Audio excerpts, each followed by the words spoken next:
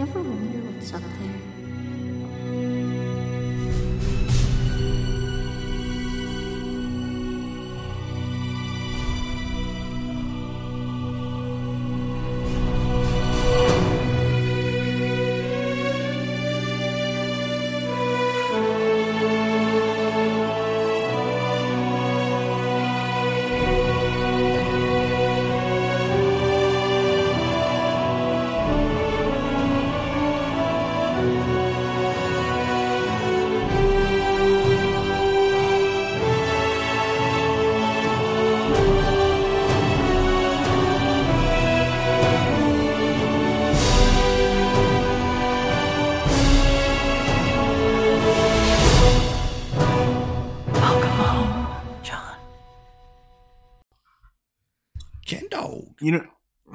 You know what's funny? I had one of those awesome questions you love answering at the beginning of the episode. I had like a really good one and I completely forgot it. Thank God. So I think you're safe for this episode. God. Like, what's the? I'm so over it. But you love my fun gaming facts. No, I don't. No, I don't. I don't know what led you to believe that.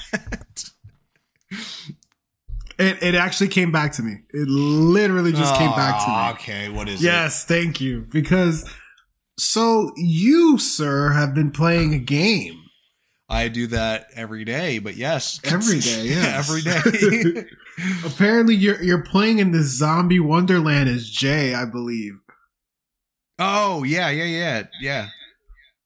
So, do you know what game is in the same universe as Days Gone? What's that? Do you remember A Little Beautiful? Probably the quintessential like predecessor of laying down the foundation for third person shooters. Gears of War? On the PS1. No, on the PS1. Oh God. So I remember I was an Xbox guy. My brother, he got the PlayStation.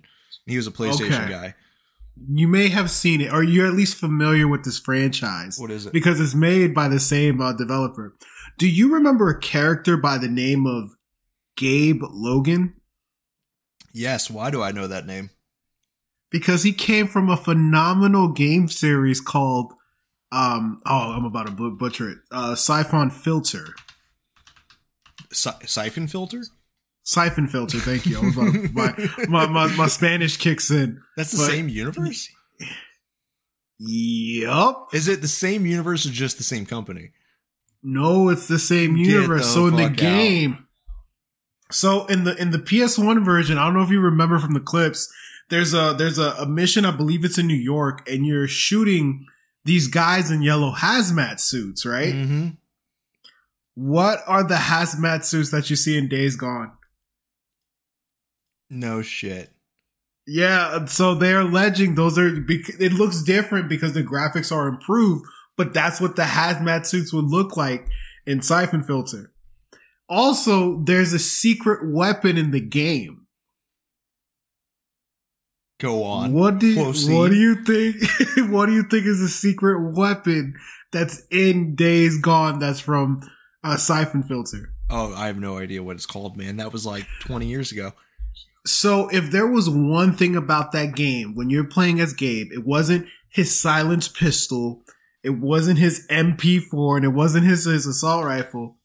He had a taser. And when you would shoot the taser at the guards, you could hold it and they would catch on fire. No shit. Swear to God, yo. They would catch on fire. And that weapon is in Days Gone. That's fucking wild. That is some. Finally, you did something, man. Do more of these. Your other ones like involve coconuts and shit, and they're fucking weird. These ones are good. Great, 10 out of 10. This is right? why I'm sub to you. This is it. This is why you come back every Saturday, right? This is why. Every Thursday. I don't know why you said Saturday. Because that's when we upload. No, we don't record this live. The people know that. However, I think we should do a live episode at some point. Oh yeah, we will. I think we could hook one up. Stay tuned for that. We're gonna work on that, and we'll announce something on next week. Ken Dog will work on it, and I will work out behind the scenes, totally for free. Whoa. We won't pay for it, totally for free. A live episode. Oh man, I have an idea. Actually, now that this popped up, something did come into that. All right, I'm gonna. Yeah, we'll work on that. We should have worked on that on the pre-show. We could have done that live. Yeah. Anywho, what's up, everybody? I'm your host, Brandon Weiner, and with me as always. See, I got my own. It's been so long since I did the intro for us. I know, you poor bastard. Like, I used to be like, remember I was like, hey, I'm gonna do the intros because I like doing the intros, and then you started doing the intros instead because you hate me, and now I'm doing the intros again. And I'm all fucked up. But with me, as always, is the guy who likes to skydive, Kenny Gomez. And I also like to request Freebird at every concert I go to. That's my job. I'm the white one. Well, since I'm skydiving, I'm free as a bird. I do not request Freebird. I'm gonna start angry sipping at you now. That's gonna be my new gimmick.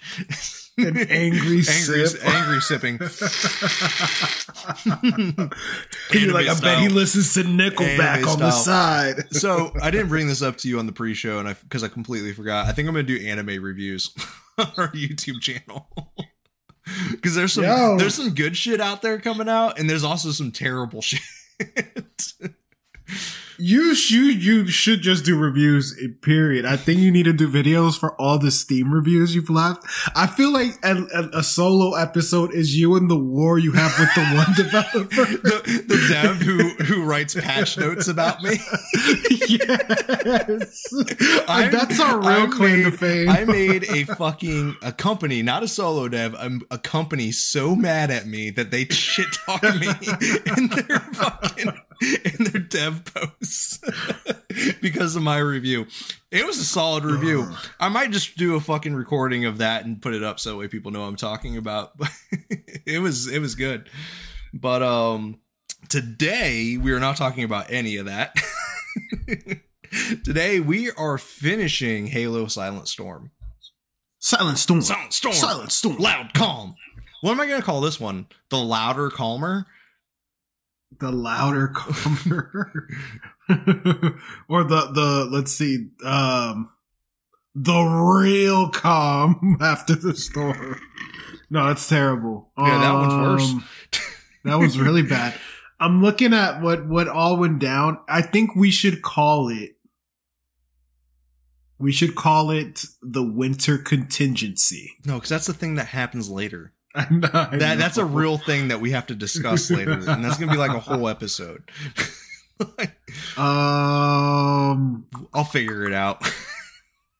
Hold on, let's see what we're working with here, because I'm sure we'll say something profound while we're recording this, and it'll jump at us. Oh God, may God have mercy on us. God. No, if we had to deal with fucking collateral damage, and there was no God to save us then, he's not coming for something as little as Silent Storm. Oh, he's not coming now. Damn it. Speaking of, before we get into Silent Storm, I will have you know, so I was going through kind of our timeline of events that you and I have on the internal side, and I noticed that the next book that we have is Halo Oblivion, and I've never read Oblivion. Yeah, we need to get on that. Take a little hiatus. You know what I'm saying? Well, it comes to me on Sunday. I get it. Oh yeah, but I was like, that one. Yeah, man. But I was like, shit. I have like 2 weeks till I finish this book because that's like immediately following Silent Storm. Yeah, Forward Under Dawn, but yeah. all Forward Under Dawn stuff happens during Oblivion. Oh my God. Mm-hmm. Like Oblivion is the next one that happens. And I'm like, uh-oh, we're finally hitting like that territory of stuff that I'm not familiar with. It finally happened. You're like, no. I have to read book.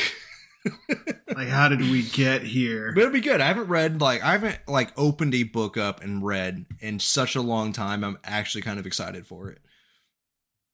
That's good, man. That's always a dope feeling. Mhm. Plus your vocabulary expands, and you're not gaming as much, but you're working your brain in different ways, Yeah, it's a good thing, man. It's a good thing. But Ken Dog, tell you what. Oh shit, sources. So our sources for this episode are going to be Halo Silent Storm, and then there was something that happens from Forward Unto Dawn, but it's not really important. We may get there, we may not. So Halo 4 Forward Unto Dawn may or may not also be on this episode, depending on how it pans out. And then that should be it for the resources, as well as the usual Halo Wiki. Yeah, it's pretty much a continuation of the last sources we used for the first episode, really. Yeah, it's nothing really changed too much. Ken Dog, do you want to get the people? Where did we leave off? Now, when we left off with the kids, we were having a little meeting. As you guys know, a certain mission didn't really go too well. Certain secrets were revealed. For instance, a certain general found out that the Spartans weren't necessarily soldiers, but they were children. Yep. Let me see. Was the gentleman's name Hector Nieto? Was the guy who was like low key snitching them? Yes, and we'll go more into that too. That comes back up too. But yeah, so essentially, after the mission, and this is the mission that John kind of went, I wouldn't say a little AWOL, but John was making his own decisions with the squad. He brutally followed the orders that were given unto him, but definitely took advantage of the fact there were no left or right limits to those orders, is the best way I can put it. like, those people who, like, to make a point, they follow the letter of, like, a policy, like, to the degree that it is written, no more, no less, out of spite, and everybody knows, like, that's not what what was intended for it, but just to prove a point, everybody's seen that happen at a workplace or in the military. John did something similar. No, yeah, and mind you, this was during the skirmish of Netherop. Mm-hmm. I think it was Netherop. Mm-hmm. So yeah, and just to remind everybody, Neto, he deliberately he transmitted over an open like communication frequency, which they weren't supposed to do. And what he was trying to do was alert the Covenant to where the Spartans were. Well, that was a while ago. That was the first stop. Oh, that was the first. Yeah, okay, right. Remember the ship that kept blinking in and out? The one that they were they were watching. Oh, that they were trying. Yeah, yes. Now here's a fun fact. Daisy was actually part of the assault team on that ship. Did she make it or did she miss it? Well, no, that was a different ship.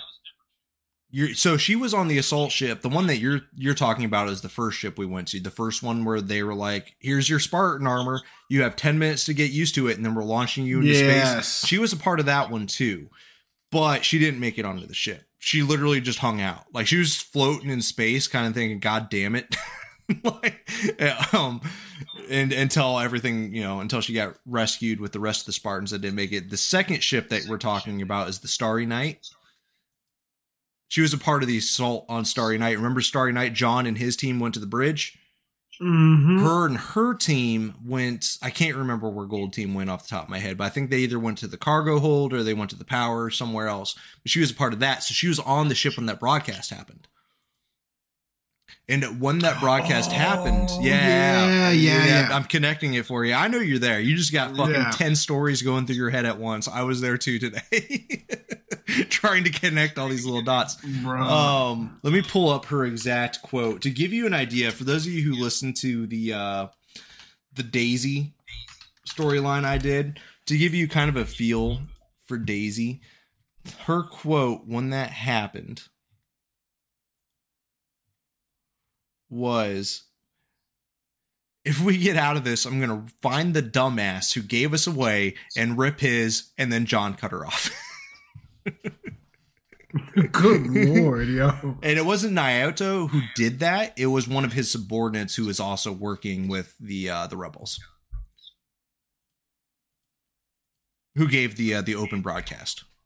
I got you. Yeah, so that way he could feign ignorance to the whole thing. Naoto is the one where afterwards he then was like you were saying. You said that part, accusing them of being teenagers.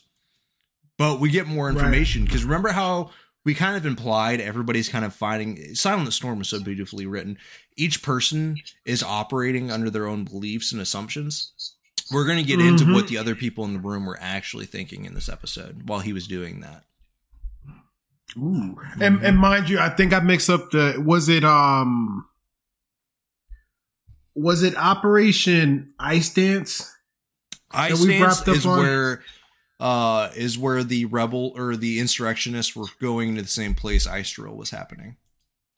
Because Ice Drill was going to be the way thing it was called, a drill. It was literally a routine exercise, but the insurrectionists showed up, and then the Covenant showed up, and it turned into like a whole fucking fiasco. That shit show, yeah. That's when John showed up at the same place. Like nobody else was supposed to be there.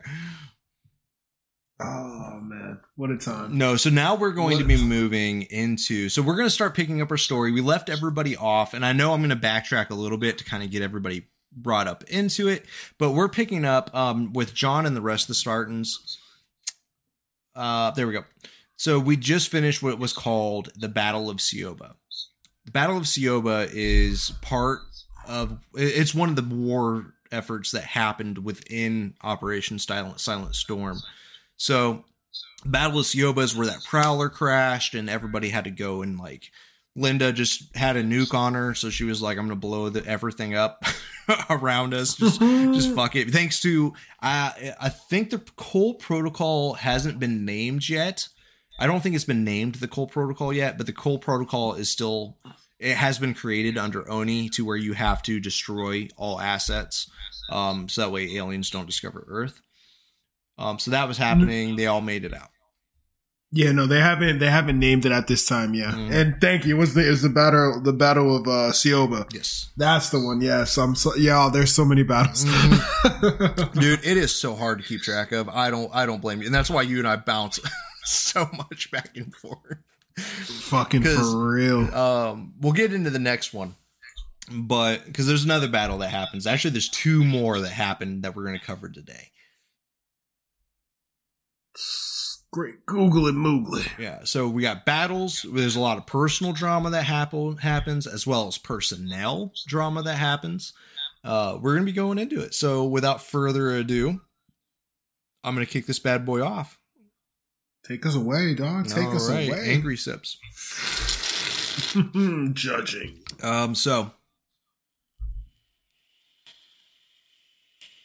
So I believe we're. Oh, I got it. I'm just taking a quick breather. I got you. We're picking up on the vanishing point, aren't we? No, we are picking up on. If you're looking at the timeline, 20 March, 25, 26. 25, 26. Okay. Oh, we're in it. Yeah, man. We don't have a lot left. We only have like 10 chapters left, but a lot happens in those 10 chapters. Oh yeah.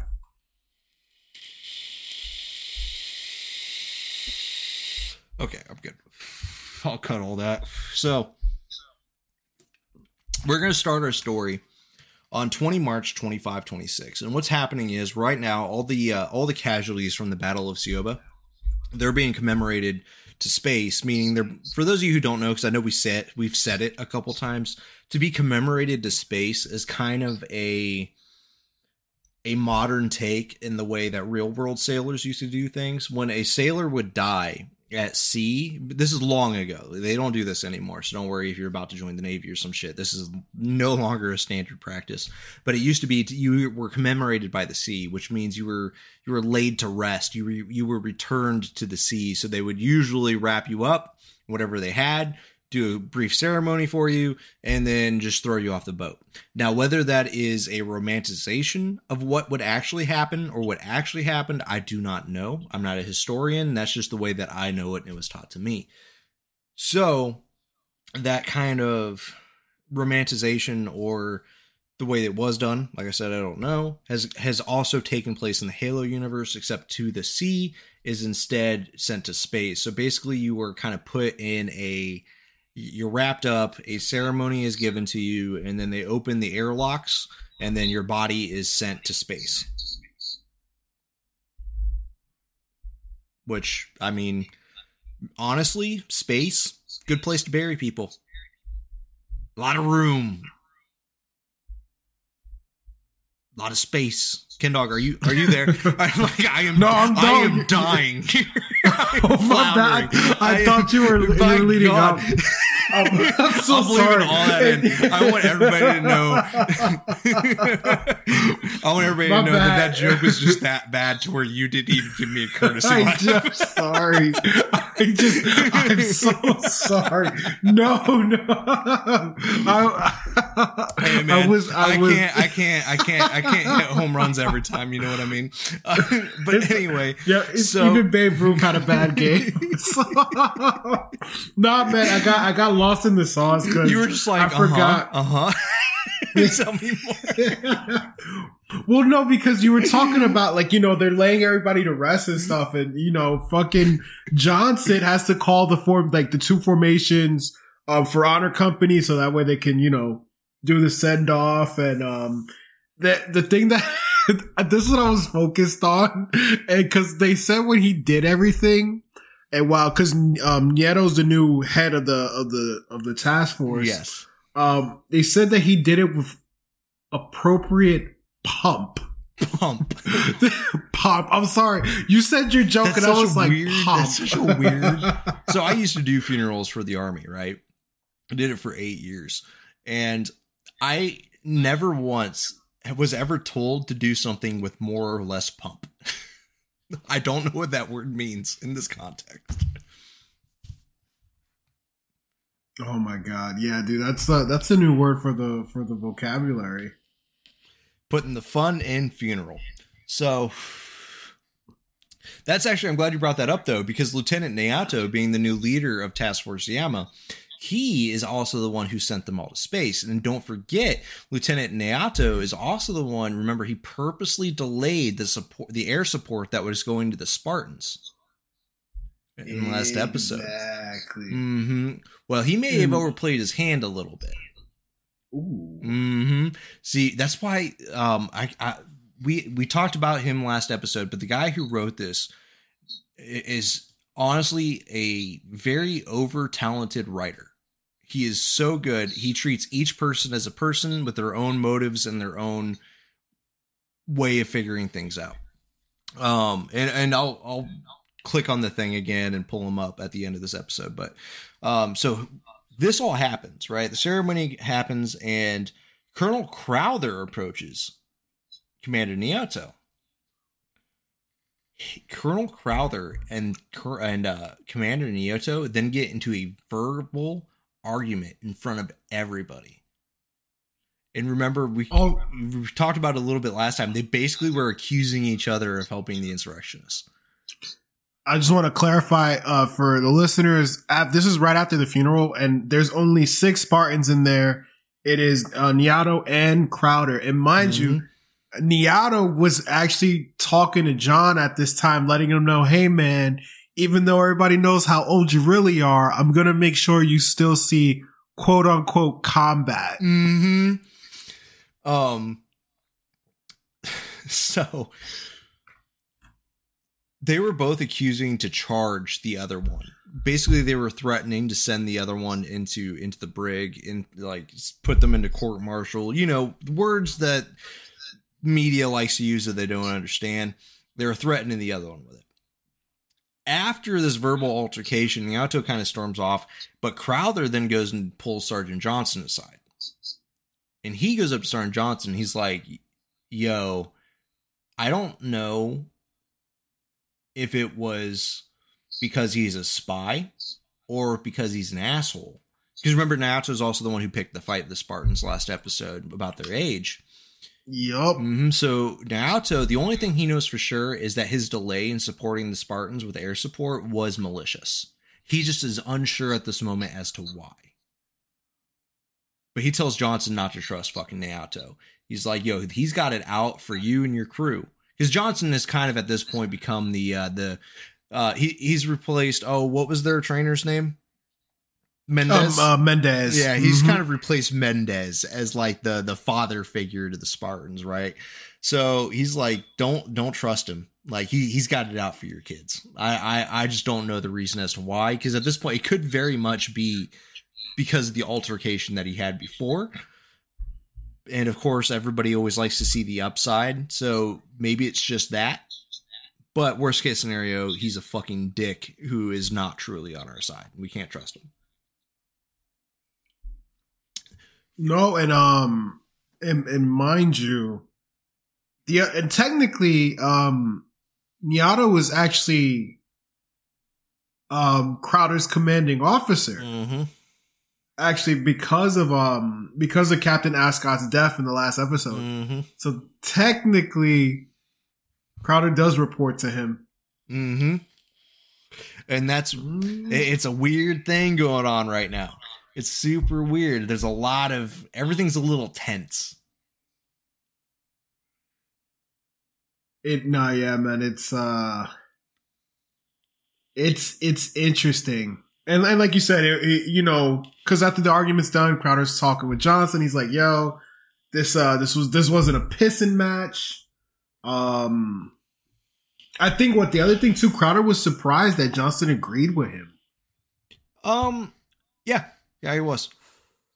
He was actually surprised. Yeah, I can get that. I mean, it's not like those two have a bond, No, clearly, but like with all the games of like the Game of Thrones that we're playing, you don't really know who you could trust. But mind you, I think Crowder came in the clutch because that's when he was like, "Listen, I'm trying to figure shit out, but in the meantime, I'm gonna send you guys on a mission to sabotage the supplies for the Covenant at Eidolon." Right. And Crowther had a lot of reasons to do this. And Johnson had a lot of reasons to accept. Because remember, Johnson was one of the ones with John who was arguing with Naoto about his bullshit plan that was basically going to get them all killed. So remember, Johnson hasn't trusted him since then. So to kind of get the Spartans away from Naoto until he can figure things out, he says that we're going to send you to Eidolon on a different mission to get you the fuck away from this guy. Because I don't trust him. He's got it out for you. I got to put you on a mission somewhere else, far away, while I do shit in the background to figure this shit out. And the mission to Eidolon is to do something that the Spartans are getting really accustomed to. And it's something that is kind of like becoming, I'm not going to say it's like their calling card, but the Spartans are starting to become known for this. And they're going to go and attack a supply chain. But the way they're going to go about this attack is the same way they've dealt with every other fucking issue to this point, and they're just going to fucking hijack some shit. They're going to fly through space and hijack it. Bro, I'm telling you, first space drive-bys, this is the next Grand Theft Auto. Mm-hmm. So that was basically the entire summary of chapter 16 of Silent Storm.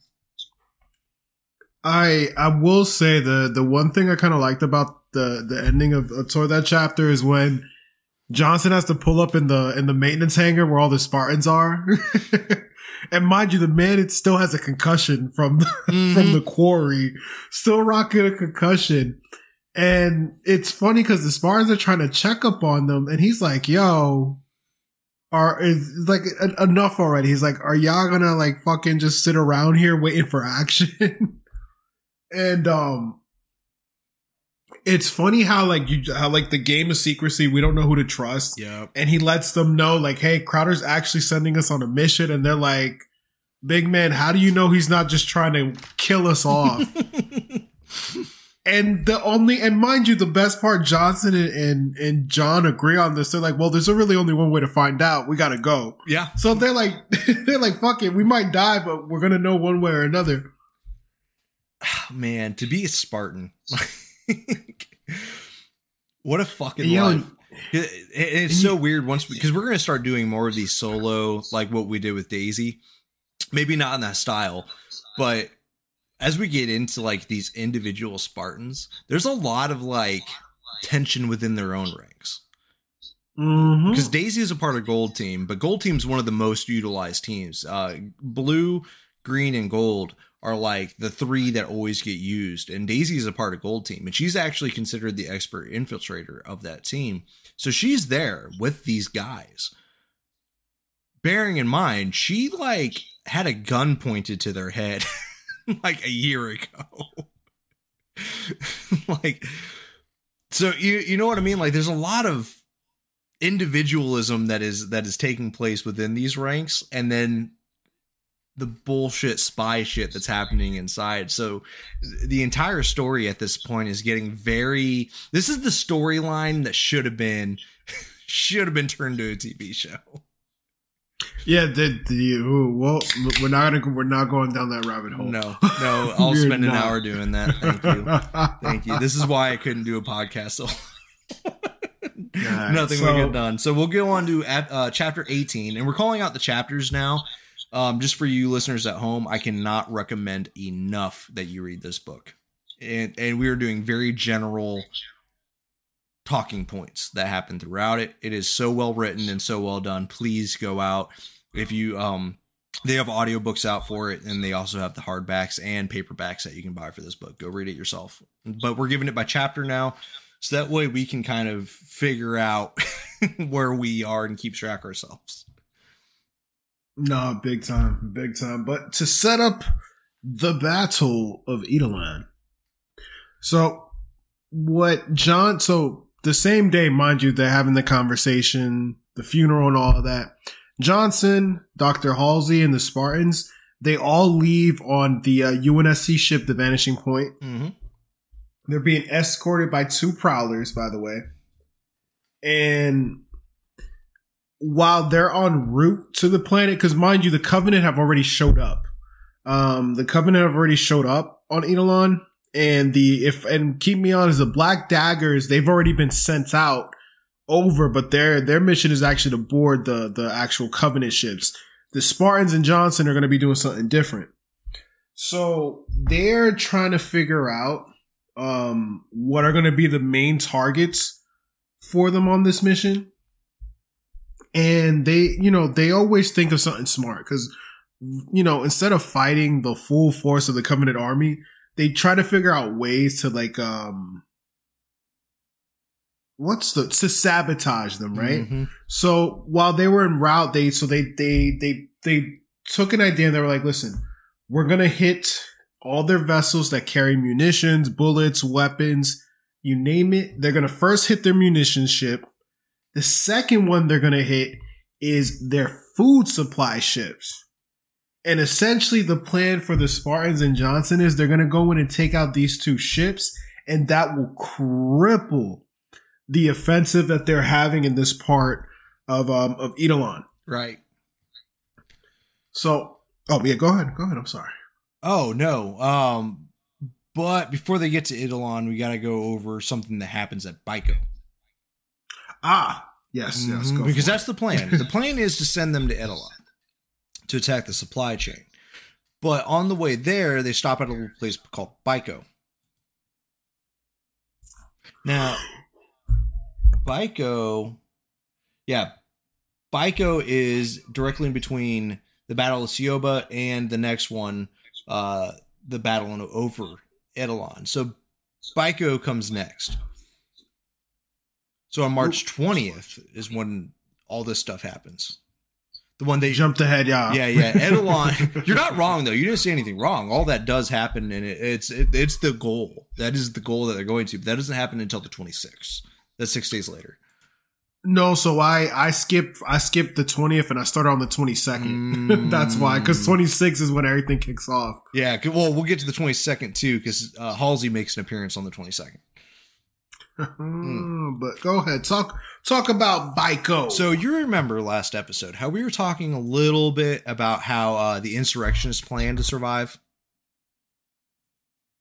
Oh yeah, they were gonna do the whole Mars attacks and make peace with the visitors. Correct. Mundo Moondoggy. Well, General Harper Gavin, you remember that guy? I'm sorry. Did you call me Moondoggy? No. So Harper Garvin. So remember the important general of the insurrectionists John was in charge of taking care of? Yeah, didn't my man get escorted? Yeah, he was he met with some escorts. But he actually gave the Covenant a little bit of a heads up before his capture. Oh no. Mm-hmm. So immediately on March 20th, 2526, this is where all this is going to take place. The Covenant sent a message to the human colonists on the surface of the planet. And all the message said was, your planet will burn until its surface is but glass. Can you imagine? I just want to say I'm a human and I've seen the warnings we get from hurricanes in Florida, so I'm not worried at all. What, Hurricane Linda? Is that going to terrify you at all? Yeah, Hurricane Linda, Kelly, Frederick, John, Hurricane Harper. By the way, I totally did that on accident by using a Spartan name, and thank you so much for just carrying it on. I tripped at the starting line, and you're like, my torch now, homie. You stay down. I was like, ooh, blue team, I got this. You dead ass thought I did that shit on purpose. No, it was complete fuck up. I thought of the least threatening name I could. Oh no, man! I'm like, oh, I'm picking always putting down. I'm gonna keep it going. I love you so much. Thank you so much. But Harper, his name is General Harper Garvin, to give his full name. So Harper Garvin, he gave the Covenant a kind of a heads up about what UNSC tactics are against Covenant ships at this point, prior to his arrest. So basically, Harper Garvin, I can't remember if he was a part of the original boarding action with John and the crew, or if it was just something that was told to him. I'd have to go back and reread it. But basically, he says that the number one tactic outside of Preston Cole, the number one tactic that the UNSC has against Covenant fleets and ships is to basically send a whole bunch of children in metal suits flying at them really fast to breach their ships and destroy them from the inside. That's the plan. That is the only thing the UNSC can do. So, taking heed of this warning, the Covenant, and we haven't talked much about kind of the antagonist of this book. There is an antagonist, and he is called the First Blade. We haven't really gone into him because he's the antagonist, yeah, sure, but he's kind of a background antagonist. He doesn't really do very many things on the forefront. He's like Gaul in Destiny 2. Yes. The best way that you can put it. You crushed it. Like, absolutely crushed it. So, knowing this, the Covenant actually changes up their battle plans a little bit. So I'll get into it. Let me kind of set the stage, right? So right now, Blue Team, which is who? John, Linda, Kelly, and Fred. Yes, sir. All right, man. I did that off the top of my head. I'm starting to learn these things. Yeah, they were watching the battle from the vanishing point. Mm-hmm. So the ship, the Vanishing Point, the one that they're on, is kind of overlooking the Battle of Baiko. One of the things that they're starting to realize is the Covenant ships aren't moving the way they're used to. And what I mean by that is they're using frigates as a sort of, you know how they all have their own shields. Each ship has its own kind of like shield around them, Covenant wise. They're essentially using them like kind of like a battering ram. Isn't like not a battering ram per se, more like a physical shield. Like they're using frigates in a kind of crisscross pattern around their other shield to kind of form a more physical shield rather than an electrical shield, if that makes sense. Oh, so kind of like the Spartan shield wall. Yeah, exactly the exact same thing, but they're doing it in space with ships. Little history for you kids. Yeah. Oh yeah, because I mean now they know, they're like, listen, they're gonna be shooting children at us. We're gonna try to block out every possible angle. Exactly, because then we'll lose a frigate rather than a actual attack capital ship. Because I'm not too well versed in Covenant ships. I assume they are all like us and have a difference in destroyers and capital ships. But I don't want to put my money on that, so I'm going to say an attack capital ship. I feel like you could say like a flotilla, kind of. Well, because flotilla is a group of ships. Is it? I thought it was a giant ship where people lived on it. No, flotilla. Well, this is one of those side quests. What is a flotilla? What is a flotilla? One of us is right. Flotilla, noun, a fleet of ships. Ships. It is a fleet of ships. I was wrong. You were thinking of old Space Girl from Mass Effect, weren't you? No, I was actually thinking, and you're gonna love it. I was thinking of Power Rangers Galaxy, Lost Galaxy. No shit. Mm-hmm. I'm more proud of that one actually. Because I was like, wait, yeah, but is that what they called like the whole fucking floating colony before it got lost in space? Well, I think they called it a flotilla because it was a bunch of ships that were bridged together, but they were still individual ships, right? Well, I might be mixing Lost Galaxy and a little bit of Battlestar Galactica. Oh man, I'm gonna go ahead and say it, even though I'm a giant nerd. I never watched a single episode of Battlestar Galactica. Listen, Linda. This is a long time coming. I knew I was going to disappoint you. I'm not going to beat you up about it because I got to the end and then I was so tired out of trying to watch all of it that I went on like I think a year or 2 year hiatus before going back to finishing it. So Bears you're good. beats Battlestar Galactica. But it's a great show. I highly recommend. Do not try to one and done it like I did.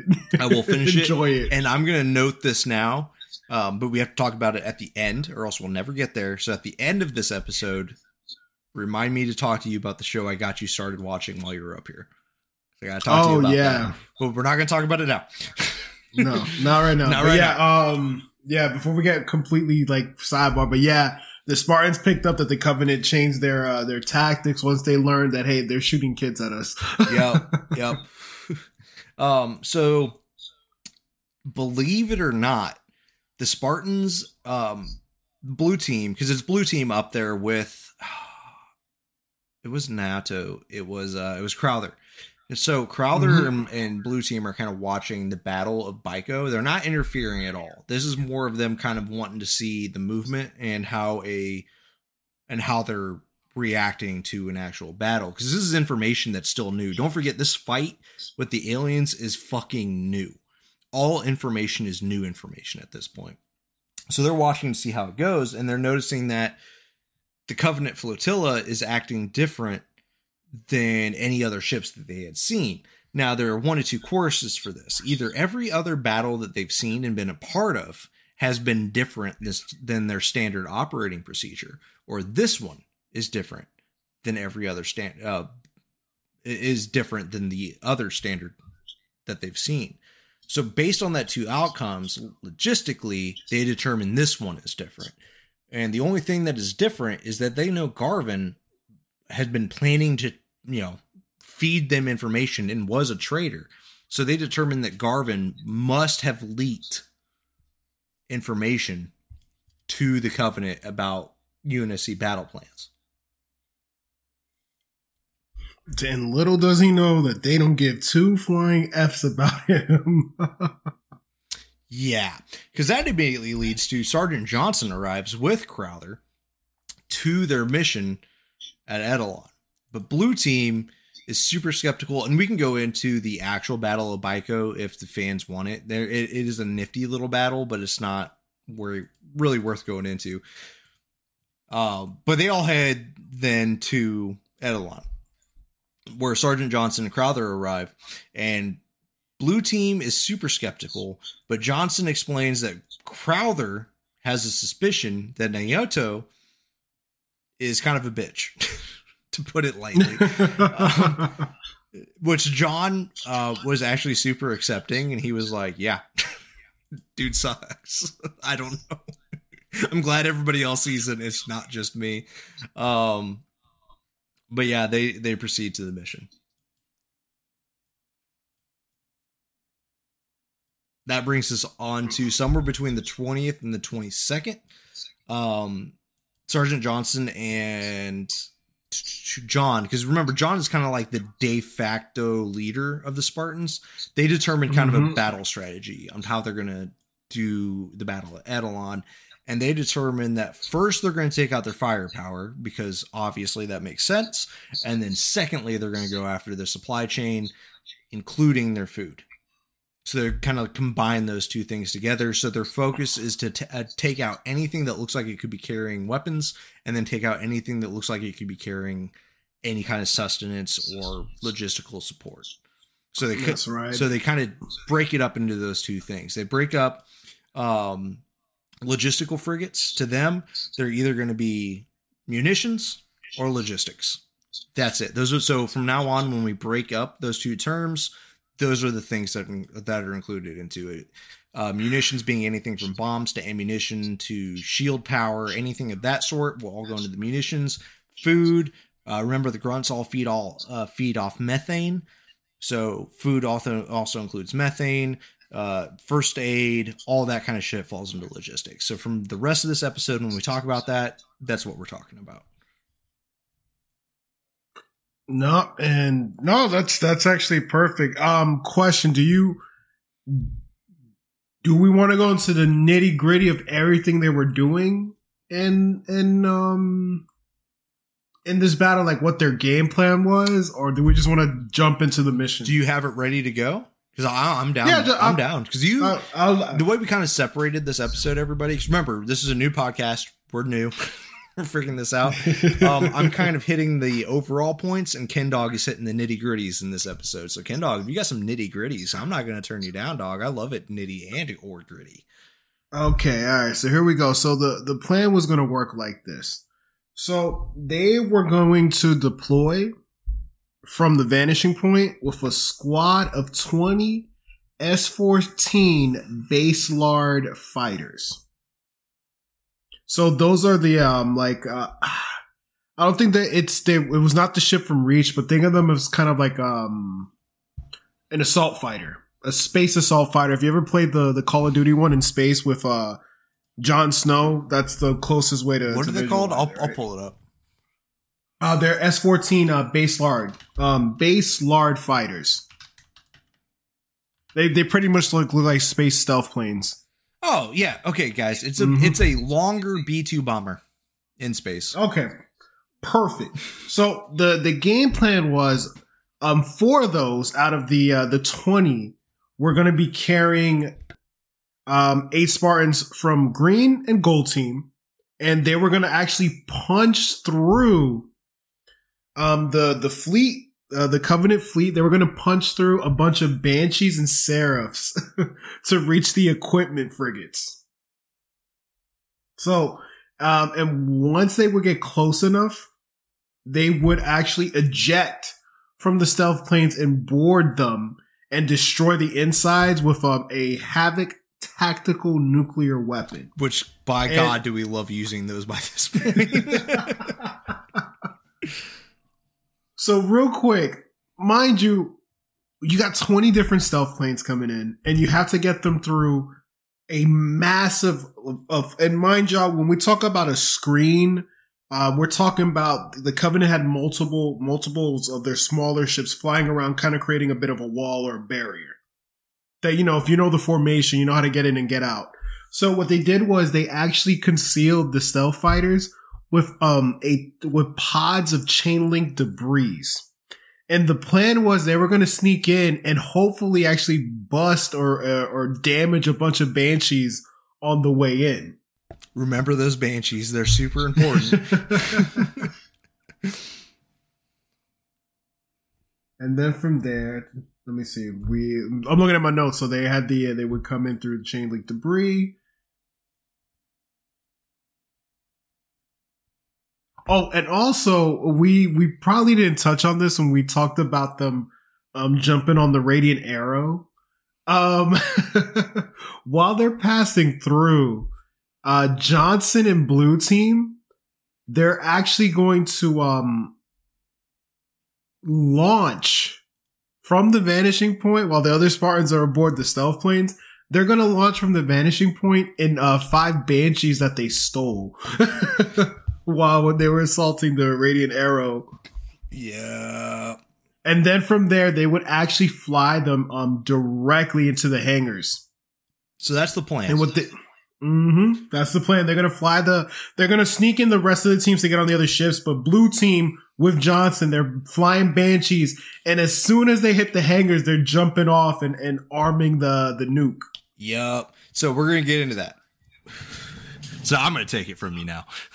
Oh, one last little thing I do want to put in there that the Havoc, the nuclear bombs, they were already planted in the cockpits. In the yeah. So all right, all you go ahead, take it away. So all this takes place between March 22nd and March 26th, 31st. Oh, excuse me, my bad. I say 26 because on March 22nd, Johnson, John, they were watching the Covenant for 4 days to figure out what they were going to do. Exactly. So that's why like this next part is spaced the way it is. But one of the things that John and Sergeant Johnson, because they come up with this great idea, right? They come up with this fucking beautiful plan. And they're like, yeah, that's exactly how we're going to do it. And then they're watching everything for these 4 days. And they're like, okay, so this is a great plan, but how do we discern who the fuck is a logistical ship and who is a munitions ship? Like, they were kind of like just alone. Like, fuck. How we tell them apart? They all look the same. They all look the exact. They're all purple. There's no discerning. Bro, that's shit. the worst. Fucking Barney in space, yo. Dog, pretty much.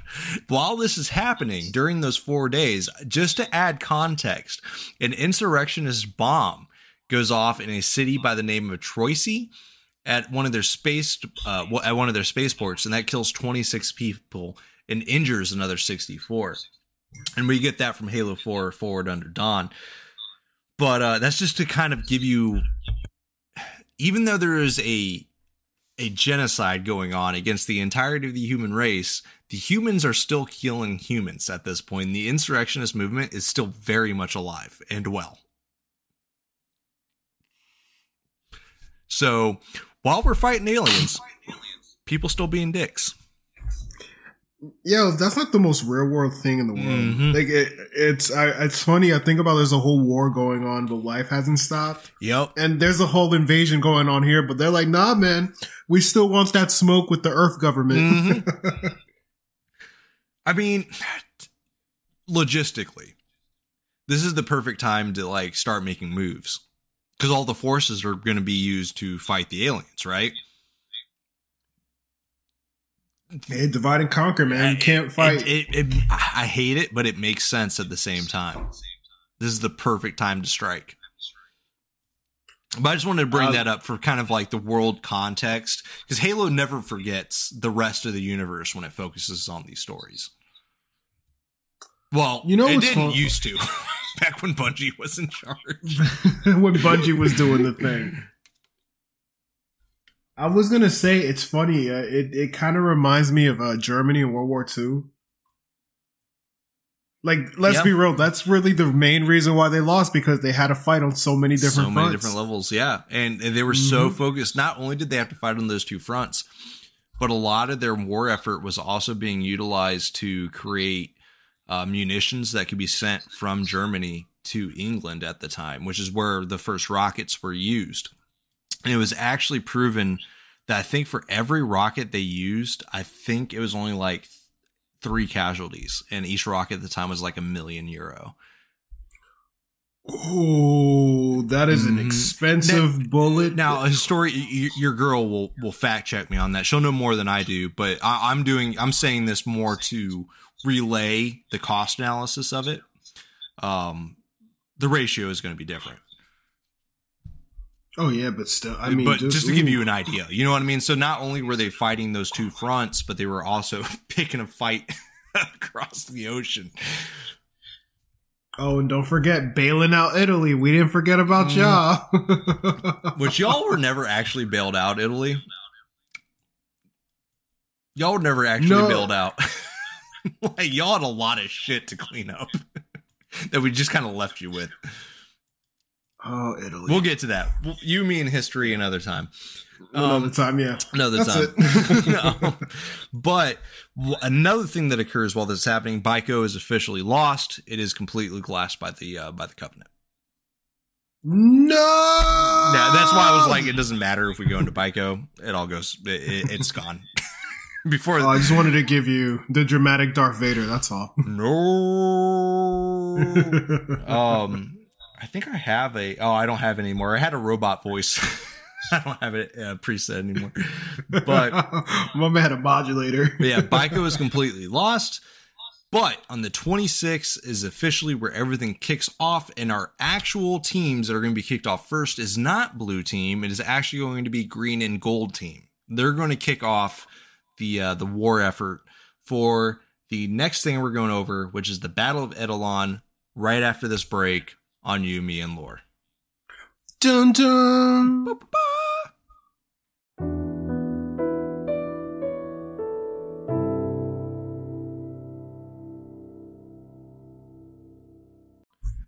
Yeah, welcome back.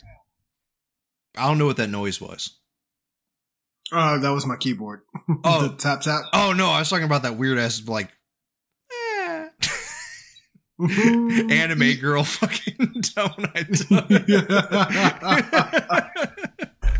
Anywho, we just left off we're kicking off the battle over Eidolon, because those are 2 very important distinctions the Halo universe makes at this point.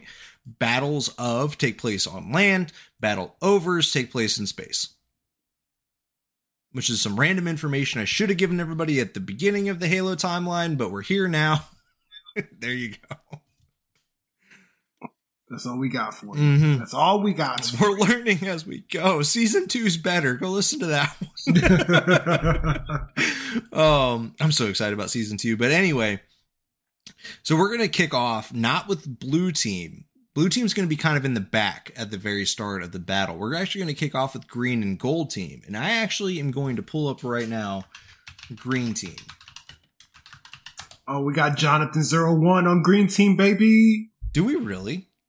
Yeah, Jonathan 001. He was on Green Team. He was one of the 6 Spartans that were buried in the mountain. Oh, no shit. Yeah, because he was John 001 with Green Team. They were sent to the subsurface. Gotcha. We also got Kurt 51, which we remember Kurt. Kurt's our boy. Your boy Solomon 69. Nobody's boy Malcolm 59, and he's in the middle. Yeah, he's just there. And then Anton 44 is Green Team. And each of those, there are some good storylines within them. Like Kurt is a polarizing figure, I guess you can say, within the Halo universe. And then Gold Team is, it's all my favorites. It's Joshua 29, Daisy 23, Naomi 10, and Grace 93. Really? Mm-hmm. I know those are your favorite. Did not know. Grace, I think, is another one with a beautiful storyline, but I have to remember because I don't remember if it was Grace or Alice, and I always get Grace, Alice, and Daisy mixed up. I can see that. I mean, let's be real. We never really see them unless they're like written in, like they're little spin-offs, you know? Mm-hmm. I'll have to come back into it another time. But those are who was on the gold team. So gold and green teams kind of, they lead the strike against Covenant ships, and they're doing that in their little base lard bullshit. Their extended B-52s. Yep. Mm-hmm. Yeah. And they're doing that, of course, as the plan to destroy the Covenant munitions carriers. Meanwhile, blue team, Sergeant Johnson, and then Dr. Halsey is just there, which is probably the weakest writing that this author does, but Dr. Halsey is there too.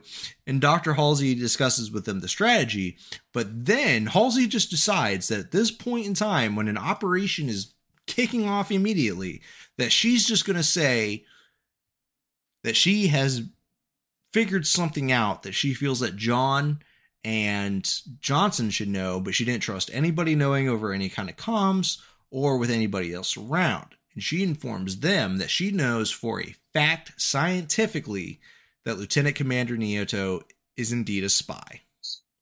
Because remember, we talked about that last episode. I was like, I don't know why Dr. Halsey hasn't said anything. It's kind of fucked. This is why. She didn't know who to trust. She didn't know who in what area was a spy or anything else. So she waited until it was just the three of them. And that's when she informs them that, like, all the suspicions are true. Nioto's a fuck. And he can get fucked. He can get fucked. He can catch these hands. Mm-hmm.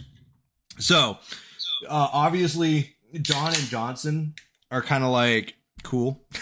Like, kind of already figured that out. Thanks. But now they at least have the knowledge. And they proceed to kick off the action with blue team. Blue team, remember those captured Banshees Ken Dog was telling us about. They get close to Covenant munitions carriers.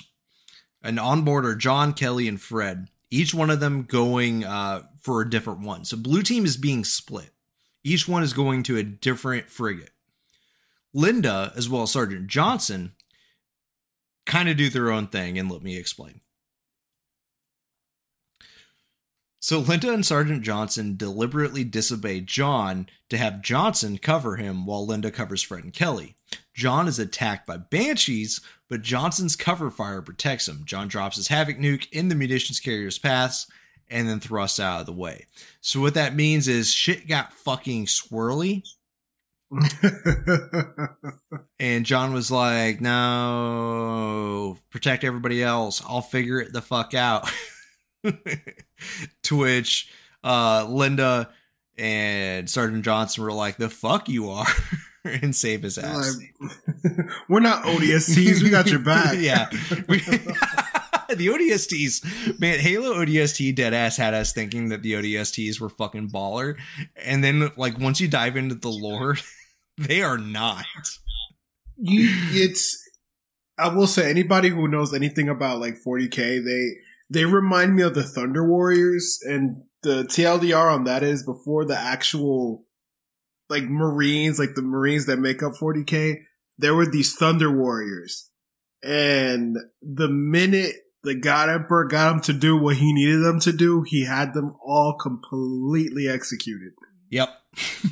So the ODSTs, yo, they're worse than the grunts. They literally get thrown at the worst things with the least amount of equipment. Yeah, and I don't know how to describe them because they're not like Marines how we know today.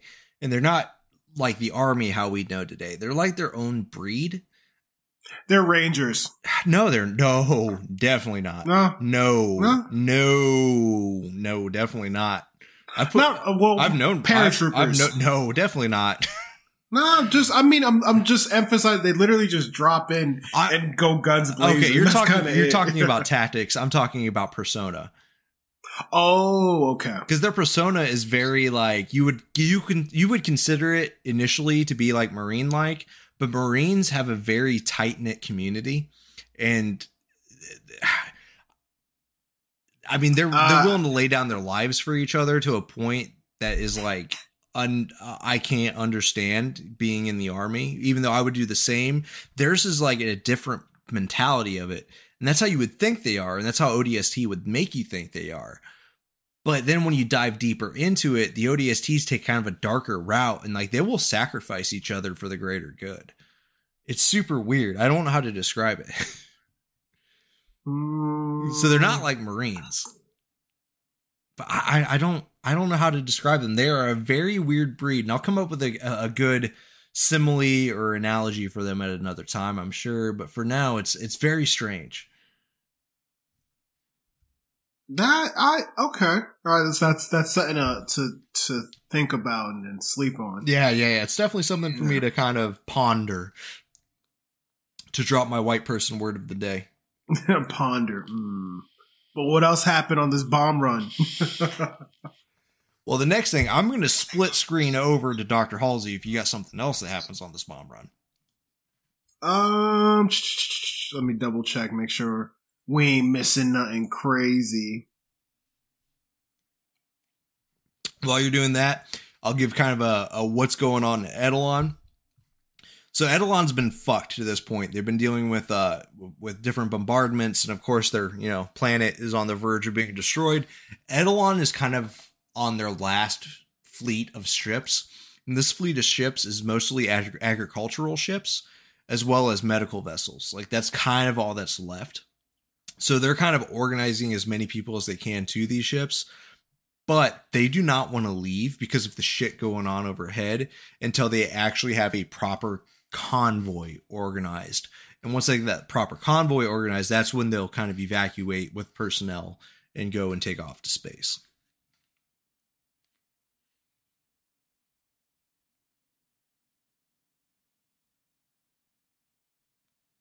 Did you find anything else? Oh,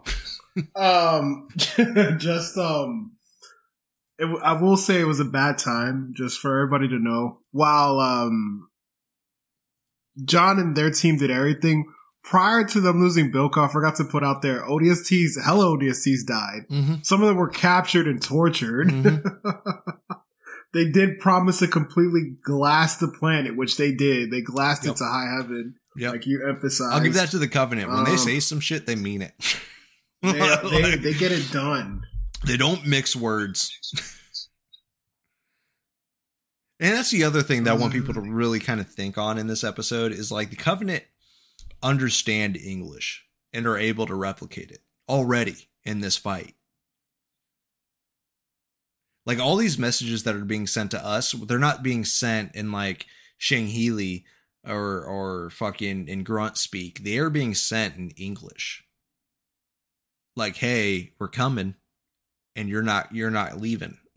Like, like, so it's I want people to really think like that's how advanced they are, that these messages are coming through in English. All based on that one ship from like 5 episodes ago. Oh, for real. Mm-hmm. Actually, there is one thing I do want to emphasize after everything that's going down, right? And I'm gonna ask you before, because if it's part of your storytelling, I'll leave it alone. Do we need to talk about how they found the planet Zoist? Or you're oh no, I actually was not going to cover that at all. If you want to go into it, go for it. Yeah, I wasn't going to talk about Zahoist. We don't know how to describe it for folks at home. I've never heard it pronounced. So it's spelled Zhoist. So you're going to hear us pronounce it Zhoist and Zoist and Zahoist and a million different ways. It's all the same fucking thing. I'm going to say Xeon. No, but Zoist. So the aftermath of the battle, most of what the logistic fleets that the Spartans and John and Johnson aimed for, they took out, right? Because they took them out, it actually left them hella low on plasma. So they didn't want to like kind of keep the fleets vulnerable because they were running short. So one of the fleet masters called in a bunch of new logistical ships to come in from the planet Zoist. So that way they could keep glassing Byko, right? So what happened was when they pulled in the other logistics ships to make it look like, hey guys, we're big and bad, nothing can stop us from glassing the planet, it actually gave them time to recover the wreckage of a Covenant corvette called the Worthy Silence. And that allowed Halsey to figure out, oh shit, your guys' whole operation is out of Zoist. Mm-hmm. So that's where they figured out where the main resupply for this Covenant force was because after everything that went down, after the Spartans went and did their side mission, Halsey recovered another ship and was able to figure it out. Mm-hmm. Thank you for bringing that up. I was not going to bring that up at all, so I'm glad you did. I was going to say next planet, Z-Hoist on the way. Z-Hoist. But there is something that interesting that happens before we go there, because that is the next stop we're making. Ooh. Mm-hmm. But something interesting happens. Because you know I love my girl, Dr. Halsey. You know I love her. Now, bearing in mind, this is hot Dr. Halsey. We're not at old Dr. Halsey yet. This is where she's still in her prime, right? And I say that for a reason. I'm not just saying that to gloat. But the reason I say that is Dr. Halsey and Deja use a program called Kelgood, and we'll get into that another day. And they figure out where the supply depot is. Ken Dog already nailed it.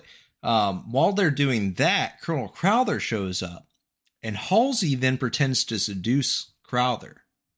Oh. Yeah, right? Fucking, hey, Keyes can't be the only one to get some of this. Ooh, Lord. So she lures him to her private quarters, right? So, and you ain't talking to Washington. And dog, she's laying it on. Like she's laying it on thick. She's laying it on like somebody looking for a new baby daddy. Like laying on. Damn. Now, when they get there though, they both start talking about Commander Nioto because Crowther knew what she was about from the get-go. He's like, I didn't come here to clap cheeks. Yeah, he knew that he was going there to clap cheeks. I would love to tell the story about how he showed up and she was like, all right, now that there's no bugs around us, let me tell you how much your boy's a fuck. And he's like, aw. But no, unfortunately, Commander Crowther knew that this was all a ploy and he goes along with it and they start discussing Commander Nioto. So the plan to overthrow him is kind of starting right now because now it's Halsey, who you don't want to fuck with. I cannot stress that enough. Crowther, John, Johnston, everybody knows. You better ask somebody that asks somebody. Mm-hmm. You know what I'm saying? And that is on March 31st. The next thing I want to bring up is on April 2nd. They're 25-26, and that this is brought to us by Halo 4 Forward Unto Dawn, and that is that an insurrectionist plot on New Harmony on Mars was stopped. Another terrorist threat was found, discovered, vetted, and then stopped on Mars, just to kind of add context that once again, insurrectionists are moving. This one I brought up specifically because it's on Mars, and that is super close to UEG. Oh, also, they were just trying to steal weapons, y'all. Mm-hmm. But big boy weapons, not just like assault rifles, like big boy stuff. So the next thing we're going to go into is between the 7th and the 14th. This takes place over the course of a week. They use the word clandestine. I don't see the need for that word. But basically, there are planning sessions that take place between Colonel Crowther, Sergeant Johnson, and John. And during that week, Crowther kind of starts to appreciate John. And that's why I want to bring this up. This is basically a week where it's just Crowther, Johnson, and John discussing all the things that have happened and then the plans moving forward. And Crowther he appreciated John, like, at first. But now he's growing to enjoy and like John as a person. Because it's also revealed in this book that John has a very dry sense of humor. How dry? British cooking dry. Ooh, Great British Bake Off. Drier than. So my greatest sin is because I taught Ken Dog when he came and visited us. I taught him how to smoke various meats, and my chicken came out super dry, drier than that chicken. Oh damn! Yeah, that chicken was. It dry. was so good. It was good. It was good. It was good, but it was super good. dry. I just left it in too long. I should have pulled it. Dude, I fried chicken last night. Same thing happened to me. It sucks when it happens. Like as a man, you take it as like a personal like failure because you're just on the edge of greatness, right? Of, like flavor. You just It's like the flavor's always there, but it's just like you could have been so much better. Baby, come back. We are then going to move on to April 14th, and that's at the transfer node Badra. Oh, did you just swear at me in Espanol? Badra. The H is silent. It's Badra. spelled Bhadra. And Ken Dog, you were super excited about this moment.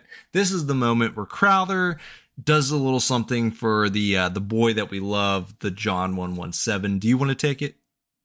Yeah, let me pull back my notes because I had it up a moment ago and they were like too many notes. But y'all, too many, yeah, for real, too many notes. But honestly, there is a certain rank that is bestowed on our favorite kid by the name of John. So, and hold on, let me Crowder.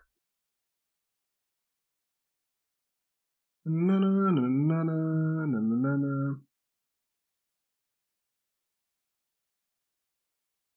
Okay, so on this wonderful, wonderful planet,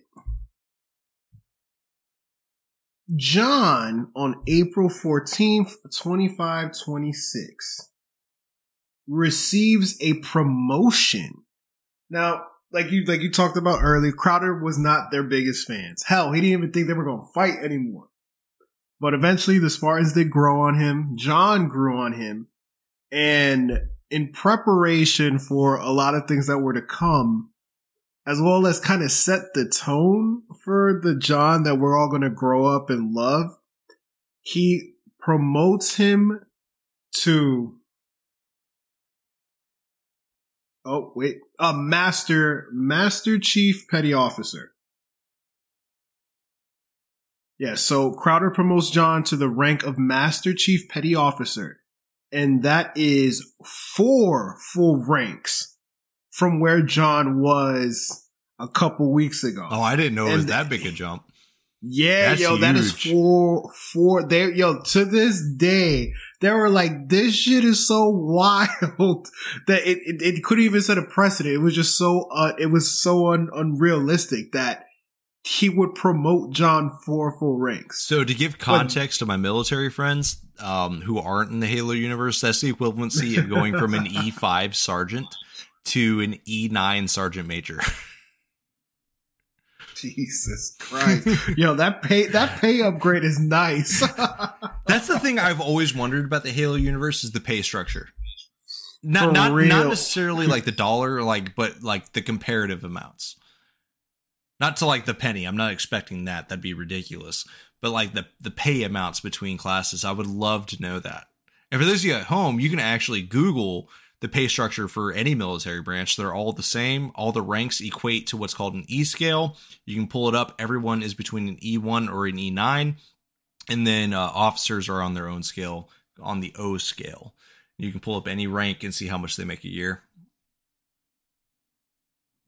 It's public knowledge. I'm pulling it up and I'm assuming we're doing Navy for the sake of the game. Mm-hmm. So Glassdoor says that a Master Chief Petty Officer, the salary can range between $58K to $130K per year. Don't trust that with that. Well, then if I go to the militaryranks.org website. There you go. That's the one. That's the true shit. There we go. So the base pay for somebody over 10 years. Over 10 years is $69,469.20. And it has to be over 10 years because they don't allow. This is unprecedented. So in normal military, because I assume you're looking at it and it's the normal kind of graph style kind of thing they have going on. Yeah. The reason why is there's an X amount of years that you have to be in before you're allowed to go to a certain rank, and that's across all branches. So the reason why those are grayed out and 10 years is the earliest, because 10 years is the earliest where that would be available to us currently. But yeah, that's still a fucking chunk of change. Yeah, no, I mean, mind you, like the range, right? The lowest is 27,000 to 135. So clearly, John was making 27,000. Yo, that's not bad for a 15-year-old. No, it is not. No, it is not bad at all. By the way, stop taxing our military force. It's fucked up. Oh, shots fired. Anywho. Moving on before I go down that tirade. But we are going to pick up right after he gets promoted. Oh, man, that's all I got. My man got promoted. Oh. That's it. No grand gesture. I don't have the nitty-gritty specifics for that bad now, boy. Crowther is, I'm not going to say he's as smart as Halsey, but he's a smart cookie, right? So Crowther uses this time away from Naoto, and he also, all of these people are being called Sierra Force. All the Spartans are being called Sierras, and that's where the Sierra comes in for those Halo junkies. That's where this comes from, is the Sierra Force. Yes, this is where this is officially coined. This is where it starts to become their normal, is calling them Sierra Force. So for Sierra 117 being John, it is from the Sierra Force that is coined here. And it is Sierra Force is then given new orders, and they're given by Colonel Crowther. And the reason he's doing it immediately following John's promotions is to avoid Colonel Nyoto, or Commander Nyoto. I'm sorry, he's not a colonel.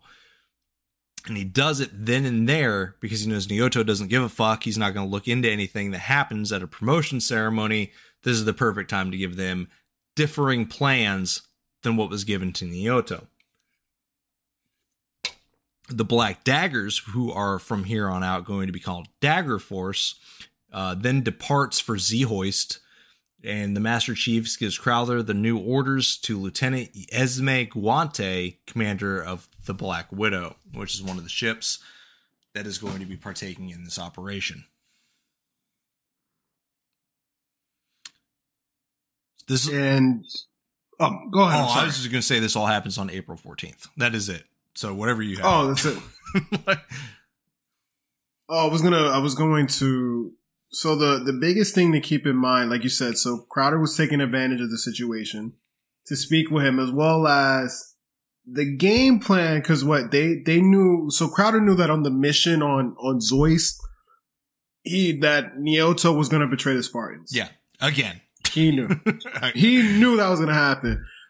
So essentially, he made sure that when he split up Sierra Force, as you guys remember, Nyoto was the commander of all the Prowlers. So these are all the ships and whatnot. Well, Crowther made sure that John got a set of Prowlers that were loyal to him. Mm-hmm. And that's going to be super fucking important coming soon. There we go. But no, man, that's what I just wanted to add to that before we talk about. Oh, no, thank you for adding that, because that adds context to what's about to happen. Break it down, dog. Break it down. All right. So, where they're going to pick up. So, the mission kicks off the following day. Now, when I say day, I don't want those people who are like, oh, but time is relative. What is a day in Z-Hoist? This is all based off UEG normal Earth days when it comes to our timeline. So, don't at me, bro.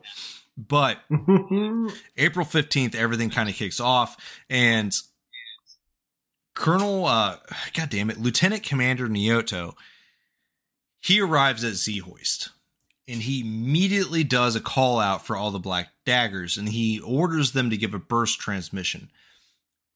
And he does this at kind of like the best way I can describe the situation, and those lore junkies are going to be mad at me for getting this off base, but this is for me to put it in a context that everybody understands. He basically orders all the teams of the Black Daggers on the planet to give a "Hey, I'm ready" over the radio on open comms. And that, what was that for? Why would he do such a thing? He does that claiming because it is now this isn't written, so this is me speculating. Speculate. Okay. Speculate.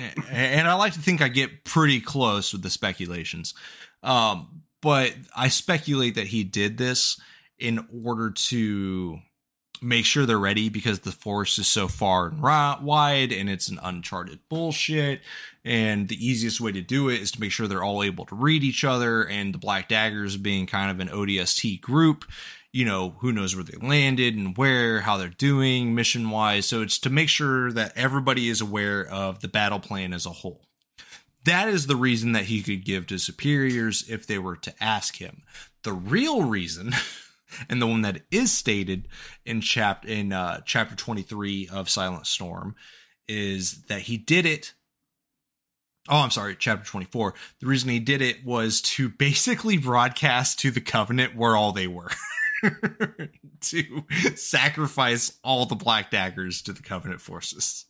What? Yeah, this dude's a fuck. Oh, dude, it's complete, man. He literally sold everybody out. Not only that, he did it. He used his good faith, because when somebody gets promoted in the military, there's a sense of good faith that you have in their orders. So he used his good faith to have everybody basically broadcast where they were to the enemy, which is so fucked. Like, it's so much worse than just giving maps or telling the Covenant where they were. To make them do it in good conscience is just so fucked. It's so wrong. No, man. I mean, that's human nature at its finest. It is, but it's self-preservation. Oh God, you're telling me. But there is a good note. So the good note is basically Colonel Crowther and Sergeant Johnson.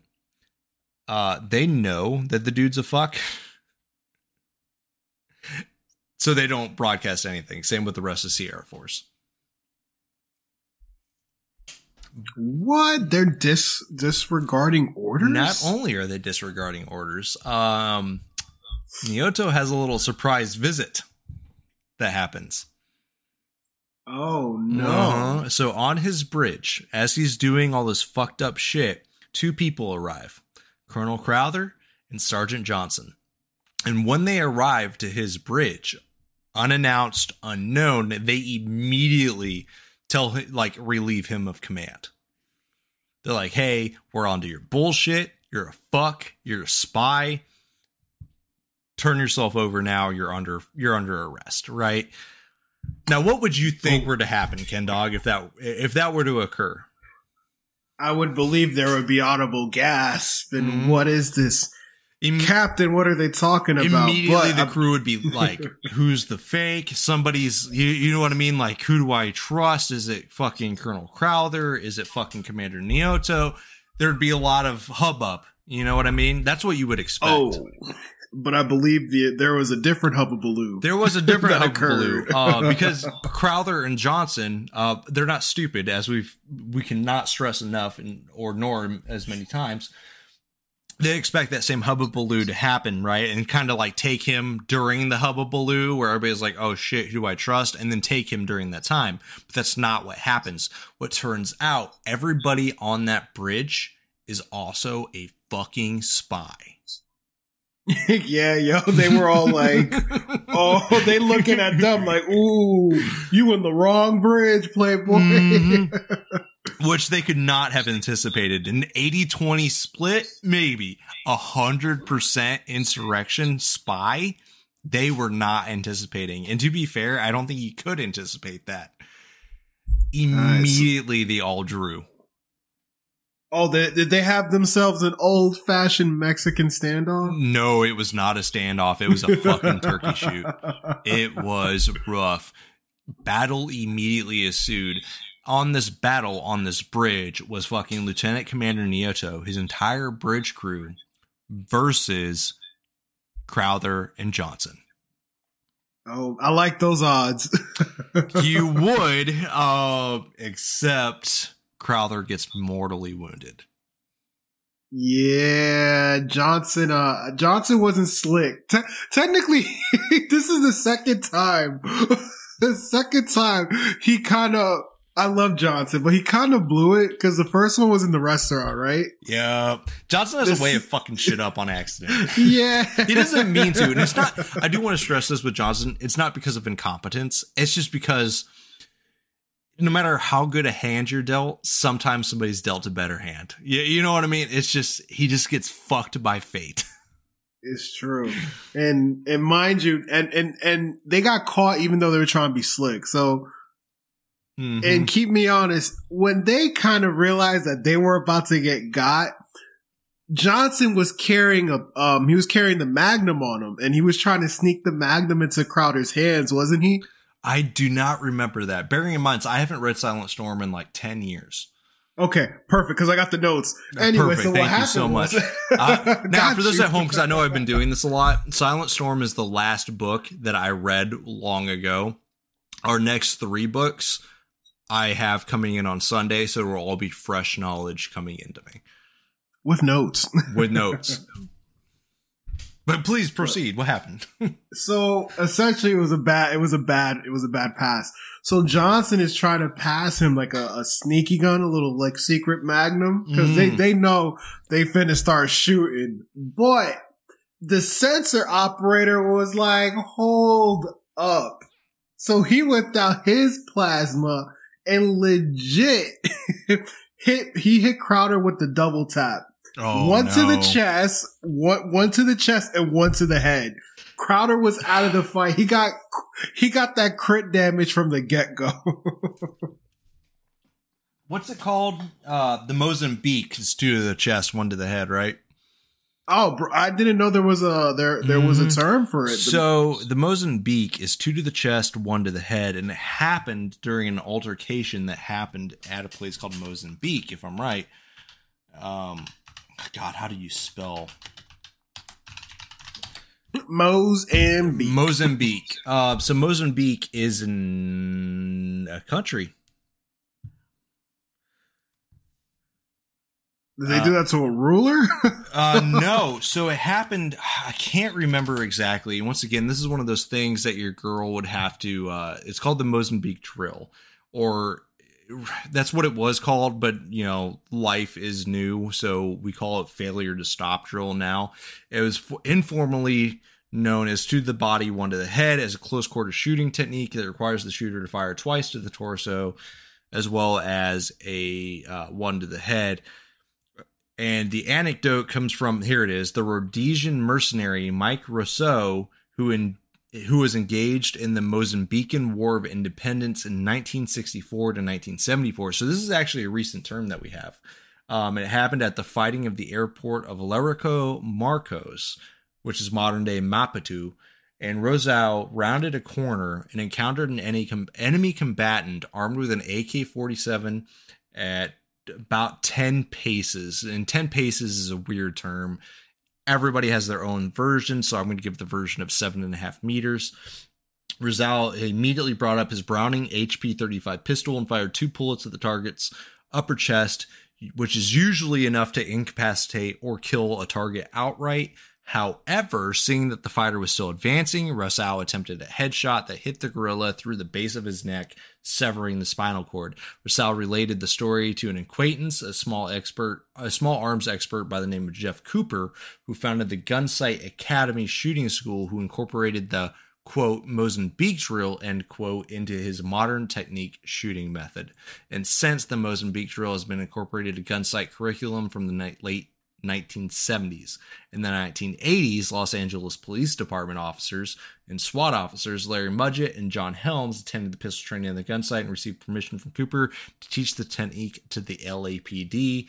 However, the LAPD didn't like the name, so they turned it into the failure drill, as Mozambique obviously kind of gives racist overtones.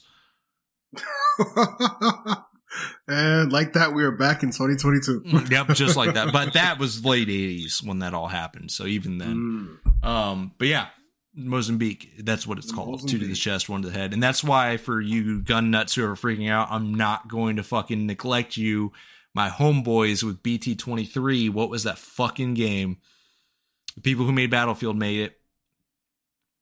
Bad Company? No. It's not a Battlefield game. It is, you have the mech. You're in it. Titanfall. There's a pistol called Mozambique, and it is a tri-point pistol who shoots 3 rounds. That's 2 to the chest, 1 to the head. Oh, That's why it is called the Mozambique in Titanfall. That is tight. See, look at you with your. That's a little something there. Man, I tell you what, man, I'm not smart, but I'm not stupid. Oh, but anywho, yes. So yeah, he gets but he gets a 1-in-1, which is weird. That's what my point was going to be. It's weird. Well, so Crowder goes down like Tyson after the 3rd round, and happened one time. Let the man get a brother. Oh man, the dude's doing great. He's fucking doing crushing it. I'm so happy for the person Mike Tyson has become. But continue. Yes. So shout outs to Mike Tyson. But Johnson actually ended up killing the guy, by the way. Johnson ended up killing he returned fire and murdered the sensor operator that killed him. But at the same time as Johnson was getting his shots off and escaping, Nieto went ahead and decided to exfil all the ODSTs on the ship. Yep. And where do you think he exfilled them? Oh, I don't know, Ken Dog. Why don't you teach me? Into the cold void of space. Completely threw out the remainder of his army into space. Wow. What a great guy. Wow. Wow. That's like the worst way to die. I got to tell the story one time, like at a later date, about why I started saying it like that. Wow. But yeah, Dioto's a fuck. There's no other way for me to describe him. So, and then just to kind of wrap up, Zoist, they did actually stop him. Johnson, actually was the one that I would say really stopped him. Yeah. So essentially, while Nieto is placing orders on all the insurrectionalists to wipe out with the remainder of the ODSTs and the Spartans, Johnson was carrying an emergency distress beacon. So, by kind of manipulating the orders that Nieto's been giving, as well as using the distress beacon, kind of like, I want to say Morse code, or similar to the burst, message that Nieto wanted them to make, Johnson was able to draw the Covenant to Nieto's ship, actually forcing them to dip out. So that's a neat little thing. So Johnson kind of got Crowder killed, but he made up for it by getting the Nieto to retreat. And that's what I got on Zoist. Anything you want to add to that? No. I'm just gonna go through the play-by-play. Oh yeah, no man, go ahead. About him meeting Lieutenant Ham and all that kind of thing, because Ham will come back up later on. Got you. Do you want me to just touch on John potentially going AWOL, or is that later on? We'll get there. Okay, cool. We'll get there. I'm gonna leave it. Fuck it. People need. I like people knowing that this isn't some pre-scripted bullshit. We do it on the fly. We have our notes and we go through it together. Here. So Johnson is obviously pushed back, and that's where he meets Lieutenant Ham. And Lieutenant Ham is a female, and I'm saying that because you and I are really bad with pronouns.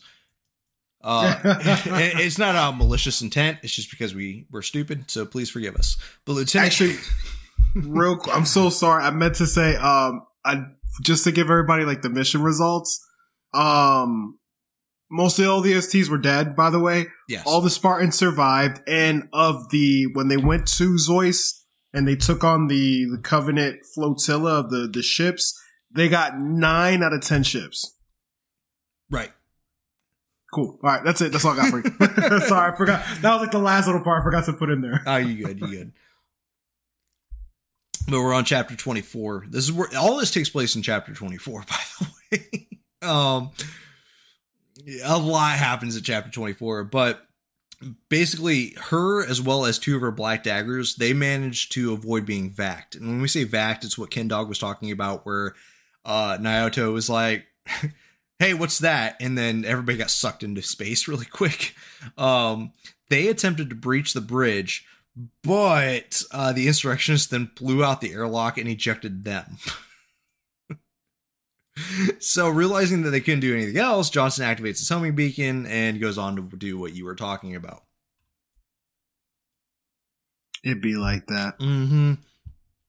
Now, Sierra Force, which is i.e. the entirety of the Spartans, observes that all the pieces, it observes everything that kind of happened and then quickly puts together what the fuck just happened to Dagger Force being ejected into space.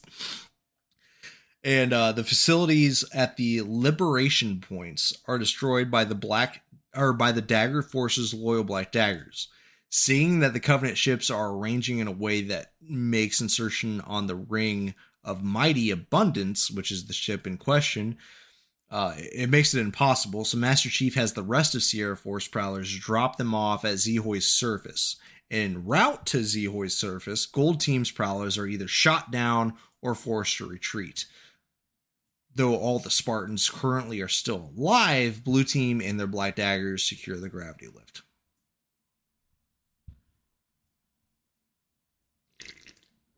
So nobody's dead yet. My man took the little. I'm like over here listening intensely. Had to take the little pre-mission gulp. Yeah, it's because the way I have my notes organized, I accidentally clicked and held, so my fucking screen went everywhere. Oh my god. So I was like, why are we about to jump into Halo Oblivion chapter 21? That's not where I am. Drinky poo time. But, and for those of you who are curious, I'm not an alcoholic. I actually cut my drinking down by a lot. This is only my second beer. Calm down. But this is still, again, April 15th. Blue Team and their black daggers arrive on the Ring of Mighty Abundance, and the black daggers suffer heavy casualties. But Blue Team and a small number of black daggers are able to advance around the ring, planting octas and knocking out several stations. Basically, they planted bombs and blew out several of the stations around the ship.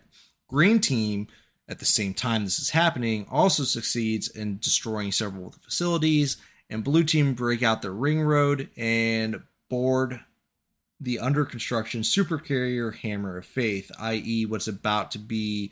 It's the version of the Death Star 2 from Star Wars, is where this got from. I don't know. It's not a sphere, but you know how the second Death Star was like halfway built? Yeah. Similar shit is the best way I can put it. Imagine that, but as a ship. Ooh, that's bad engineering. They all went to the same engineering school, clearly. Yeah, clearly. Somebody needs... HR needs a revamp. That's all I'm saying. Sci-fi HR needs a revamp. But they set their remaining Havocs, which are the nukes, and engage the Silent Shadow, once again, one of the enemy ships, before evacuating in Banshees and are retrieved by a ship by the name of the Night Watch. Not the Night Watch. Mm-hmm. While this is all happening, 2 out of the 10 cities on Zehoist are destroyed by the Covenant Armada.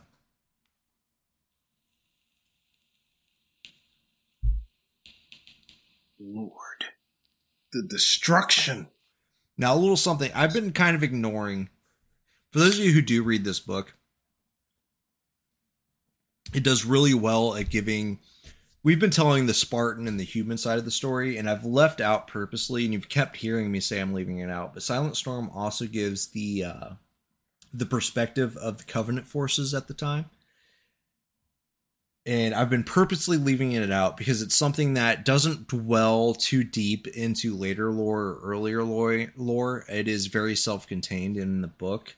But something I do want to bring up is that one of the fleet masters observes the damage done to Zehoist and the Ring of Mighty Abundance, and he's immediately berated for like the destruction of everything that happened.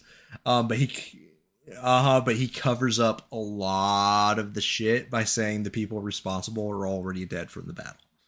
And I just wanted to bring that up to kind of on this podcast, we're because we haven't told the Covenant side of the story yet, we're kind of bad at labeling the aliens as evil, but they are having very equal human problems. Oh yeah, there's a whole lot that goes on. It's funny because this guy, the first Blade, he's essentially like special forces for the Covenant. So this is great that he's really bad at his job. Yeah, but I just wanted to give that to kind of humanize the Covenant a little bit. They have their own fucking bureaucrats that they're dealing with. And once again, if you want more of that, please read Silent Storm. But moving on, the next thing that happens is the Spartans and Sergeant Johnson have a party. And do you have anything between this and the party? Oh nah, man, this is you, man. Take us home. Take us to the promised land. So the next thing that happens is on the ship that rescued all the Spartans by the name of the Night Watch, they have a party with the Spartans and Sergeant Johnson. And while they're partying, they're observing the destruction of Zeoist. Stop playing. I'm not playing. While this is happening, Daisy and Fred have a moment. And this is why I wanted this is why I did my Daisy episode. It all comes together, right? Daisy and Fred have a moment. And while they're talking about they initially start talking about Crowther. And Daisy actually relents. At first she's pissed about Crowther. Because remember, Crowther at the beginning of our two-parter with this is kind of a dick, right? Mm-hmm. And Daisy doesn't know any of the behind the scenes because everything happening behind the scenes has involved John and Johnson. So she doesn't know anything that's happening on, but Fred being kind of bros with John has a different version. So Daisy's immediately pissed at Crowther and she's like, good, fuck that guy. You know, we didn't lose anything. And Fred's like, listen, Crowther actually went to bat for us. Like, you didn't see it, but this is all the shit that went down. And Daisy actually relents, which is weird because for everybody who listened to that episode, Daisy is a very headstrong woman. like beyond belief, more headstrong than Halsey. And she actually relents and appreciates Crowther and everything that he did for the Spartans. And because of her kind of flip switch, she then vows to hunt down Neito.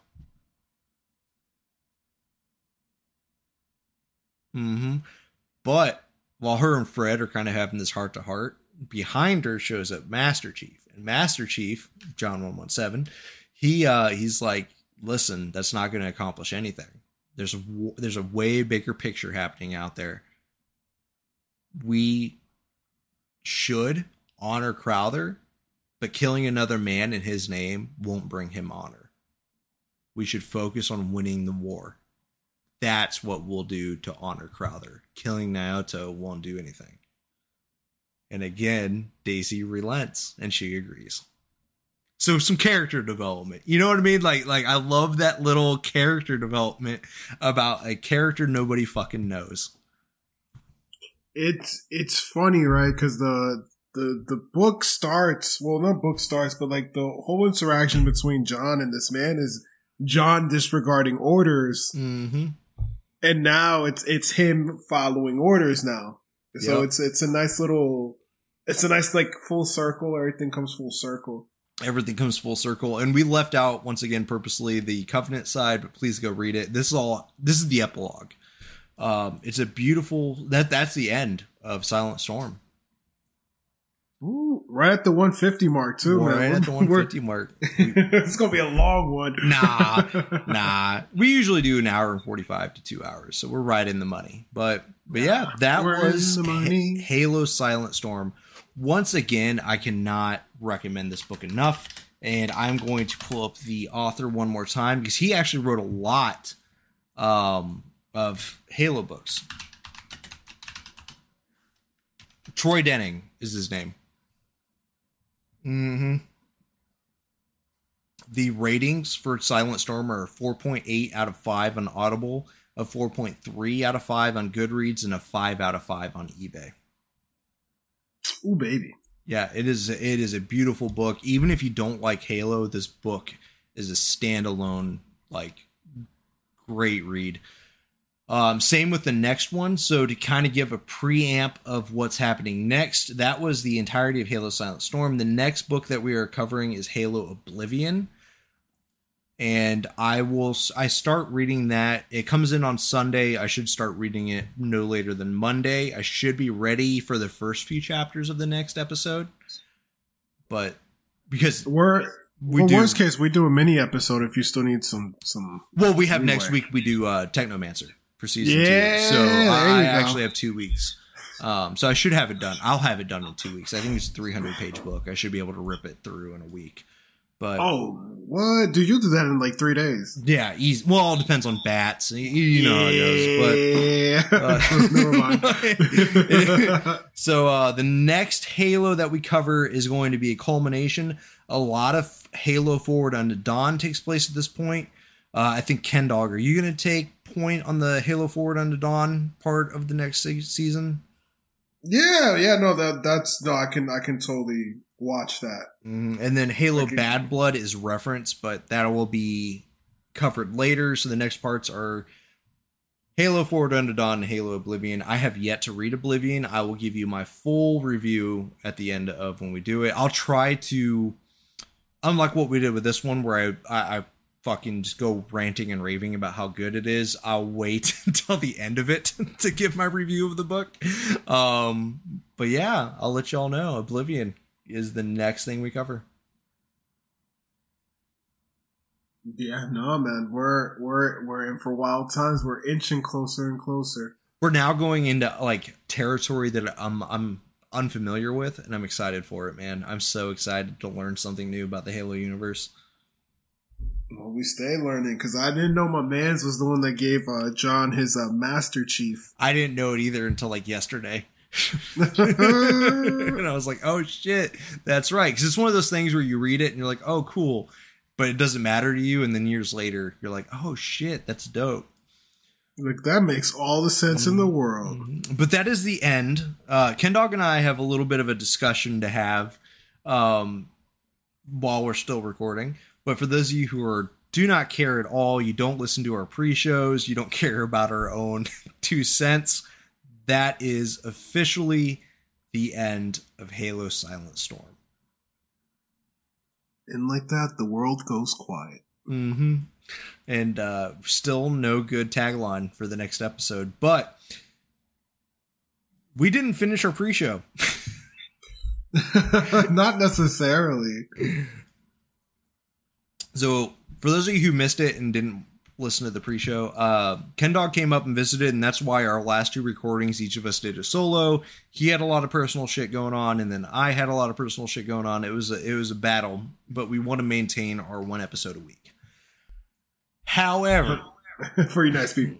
and we're going to maintain that promise. Like, that is bar none, never happening again. You will get an episode a week. We can't guarantee we'll both be a part of it, but you'll get an episode a week. We're evolving. Yeah, we are. We're getting more supporters. People are giving us money. We have to treat this different now, I guess. The show must go on. Yeah, we have to deliver. But Ken Dog came up, and when he came up, and he visited me for my. And by the way, I love that little shout out at the end of your episode for Baby Bats. Oh, that was dope. That's the I dude. wasn't. Yeah, my son turned 2, and Ken Dog came up to spend some. Before the party, he came up to have some solo time with his nephew, I guess. When you say it like that, yes. I don't know how you call it. Yeah. We call you Uncle Ken. We had some time. So nobody will believe me when I say this, and I don't care about their opinion, but it's super weird. Even his grandparents, he takes like a solid 30 minutes to an hour to warm up to people before he starts like talking to them and like treating them like a normal person. He immediately latched onto Ken Dog. Immediately. Like, didn't give a fuck. He was like, oh, sweet, you're like my dad. It's like he's known me. I think I told your wife, like, more than likely he's heard my voice. He has heard your voice, but it was so weird because even like he sees his grandparents every week, and he even still takes an hour to warm up into remembering them. And it was like a fucking didn't hesitate at all. It was wild, man. It was wild. He was constantly trying to give you kisses. I know, that was which I thought was adorable. I forgot to tell Keely about it. It's completely adorable. But I was like, no. Yeah, no, I understand from your point of view. I get it. I won't ever load that. I would be in the same boat. I would have been like, thanks, kid, but no thanks. Yeah. like I'll give you a firm handshake. Trust me, man. No judgment. I would have done the exact same thing. He can't. I'll leave it to the listener's imagination. But that's how he does. My son doesn't. He's not great with expressing emotion. So the way he expresses that he likes somebody is by giving them kisses.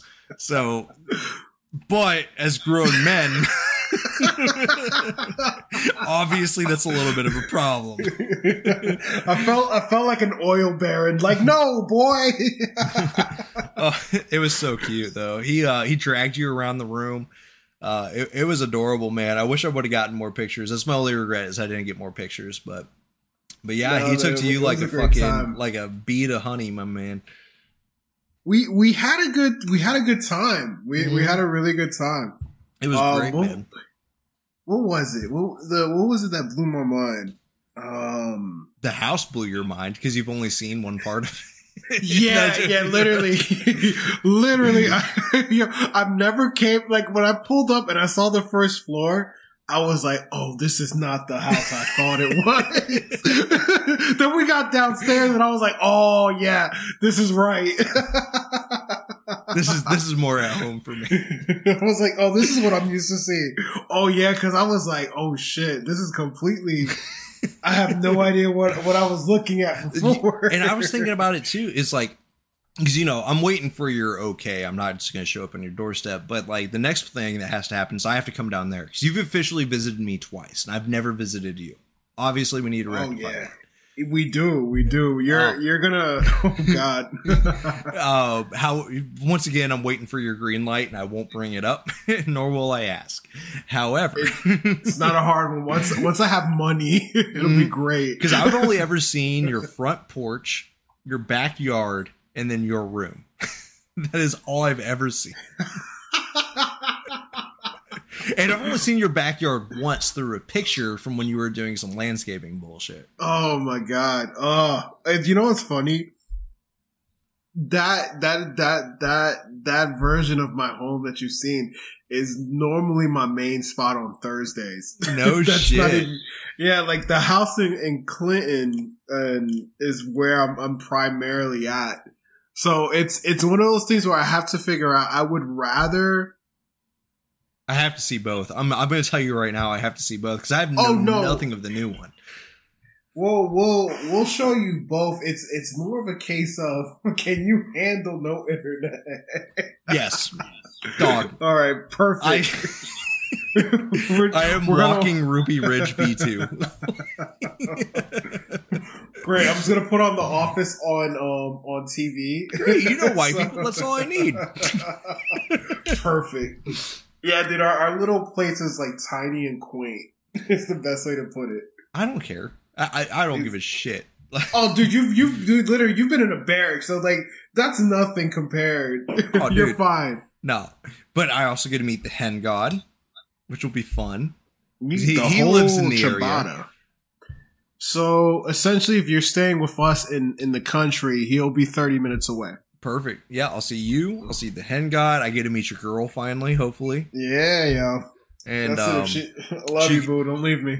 She gets to tell me how stupid I am to my face, which I won't hold it against you. Trust me, everybody does it. It's fine. It's normal. I'm used to it. I know. She's gonna be the sweetest human being. I'll call. Oh yeah, that actually we do got something to talk about. Uh-oh. Who you calling an idiot? When you were like, I asked why would you permission. trust me? Why would you trust me? Nobody does that. There's a reason nobody does that. I was like, yeah, man, you do whatever you want. You're like, hey, I might do two. I'm like, I don't care. You can do 3. That's not how the conversation went at all. I asked for permission, and you gave me the green yeah. light. I was like, what a fool. Little did he know I already recorded it. That made me laugh. That made me laugh. That was more of a shout out. I don't think you're an idiot. Come on. First of all, if I call somebody an idiot, that's kind of the pot kettle, calling the kettle black a little bit. No, I lilied it from How I Met Your Mother. I was like, oh, you son of a bitch. Yeah, I did it as a more of a kind of like how you did the little shout out to Bats. I kind of did this little shout out to you to see if you if you listened to it or not. No, I laugh because at the end of the day, I'm like, this. If he was gonna do it, even if I said no, so it doesn't matter.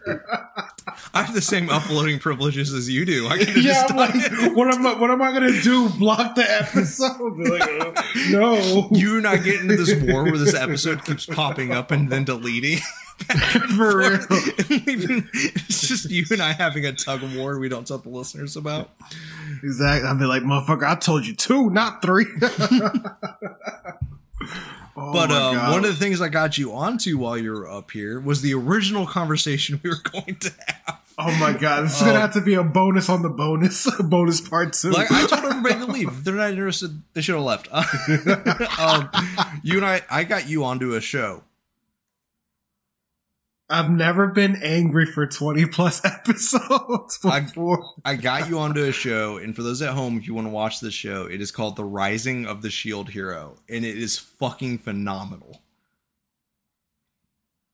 I think the best, if you've ever wondered what it was like to be a minority, but you don't want to see any actual negative footage, I highly recommend The Rising of the Shield Hero. It will show you what it's like to be a minority and where to start as a minority. First of all, I do want to add, though, it has nothing to do with being a minority. That is not one of the plot points. It does not. It has. That's I see what you're saying, but for my white friends, I'm going to tell them now because they won't watch it. If we tell them that, the show. I mean, like the game of life. This dude shows up into another world, and he is immediately bastardized. What's it called when you create a conspiracy against somebody? Conspired against. Yeah, he's conspired against. Yeah, he becomes enemy of the state. He becomes an enemy of the state just for existing as a human, and it is a fucking wild show. And I will pretend it is an anime. However, it is not an anime-like show. They don't announce attacks when they do them. It's not like fucking Yu-Gi-Oh! It is a solid show that you can watch as an adult. My wife watches it. Like that's how good it is. Is like if it was a live action show, it would be better than Game of Thrones. Oh yeah, no, and just to give you guys an idea of how bad the main character has it, he's having a conversation with the other heroes. There's a sword hero, a spear hero, and a bow hero. And the conversation they have, they figure out things about each other, as well as that the shield hero is lacking in information. Mm-hmm. Oh boy, I forgot about that. Yeah, that to me knew I was in for some fuckery. His lack of knowing, and mind you, there was no way for him to know this. No, I do want to clarify. There was literally no way humanly possible, magically, whatever you want to call it, for him to know this. And somehow it gets out to the town, and because he has no idea, it gives him a bad reputation of being clueless from the jump. And it's like the jump, he's been there for 10 minutes.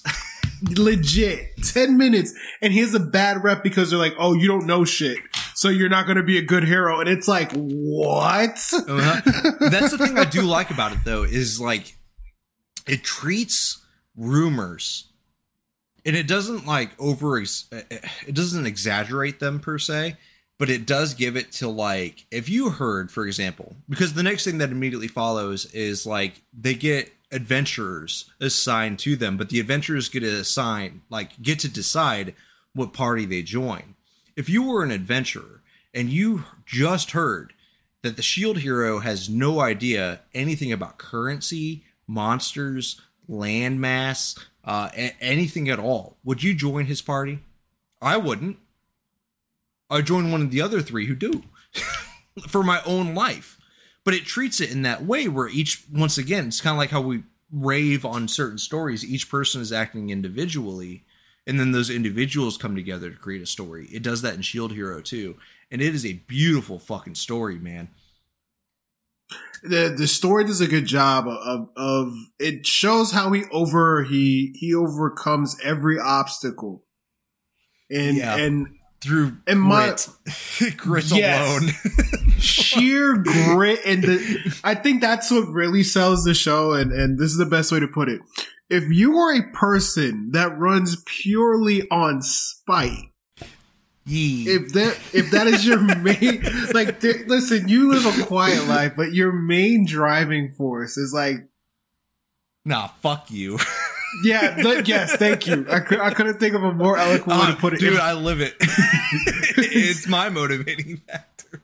If that's your motivating factor, this is the show. This is the show. And mind you, you're hooked from beginning to end. And I think that's the other thing I liked about it. There was no filler episode. No, the only filler episode is the last episode of the second season. That is it. Even then, it's like barely a filler episode because it's more. Yeah, but yeah, no, it's I even if you don't watch anime, if you're looking for a new anime, if you've never watched anime before, ever, and you only remember the people from high school who wore those Naruto handbands and ran fucking weird through hallways. It's not that. Yeah, they really hurt anime for the rest of us. Yes, they did. that put us back. It is a fantastic show. I woke up and I came downstairs to see you were already awake, descended 2 floors, and were watching the show without me. And I was almost mad you were watching it without me because you were like 3 episodes further than where I left you. But it all worked out, right? Because we were all able to watch like the last part of the season together. Yes, we were. That all worked out great. Could not have timed it better myself. But yeah, no, even my wife watches it, and she is not a nerd like me at all. She is a very strategic and realist person, and she loves it, and I love it.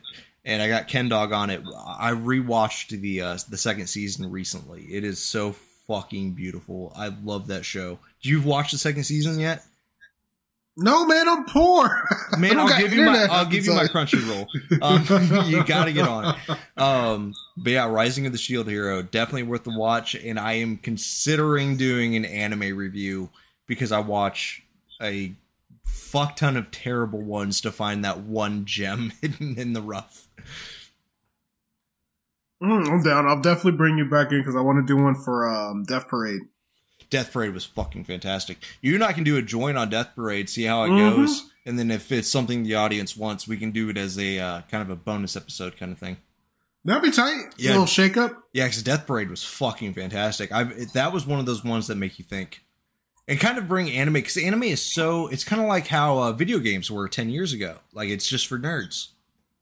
But and it's not. It's not. It's starting to come into its own thing again. I think World of Warcraft, the movie, had something to do with that. Bring people into the storylines that brings gamers in. Now it's going to do the same thing with animes.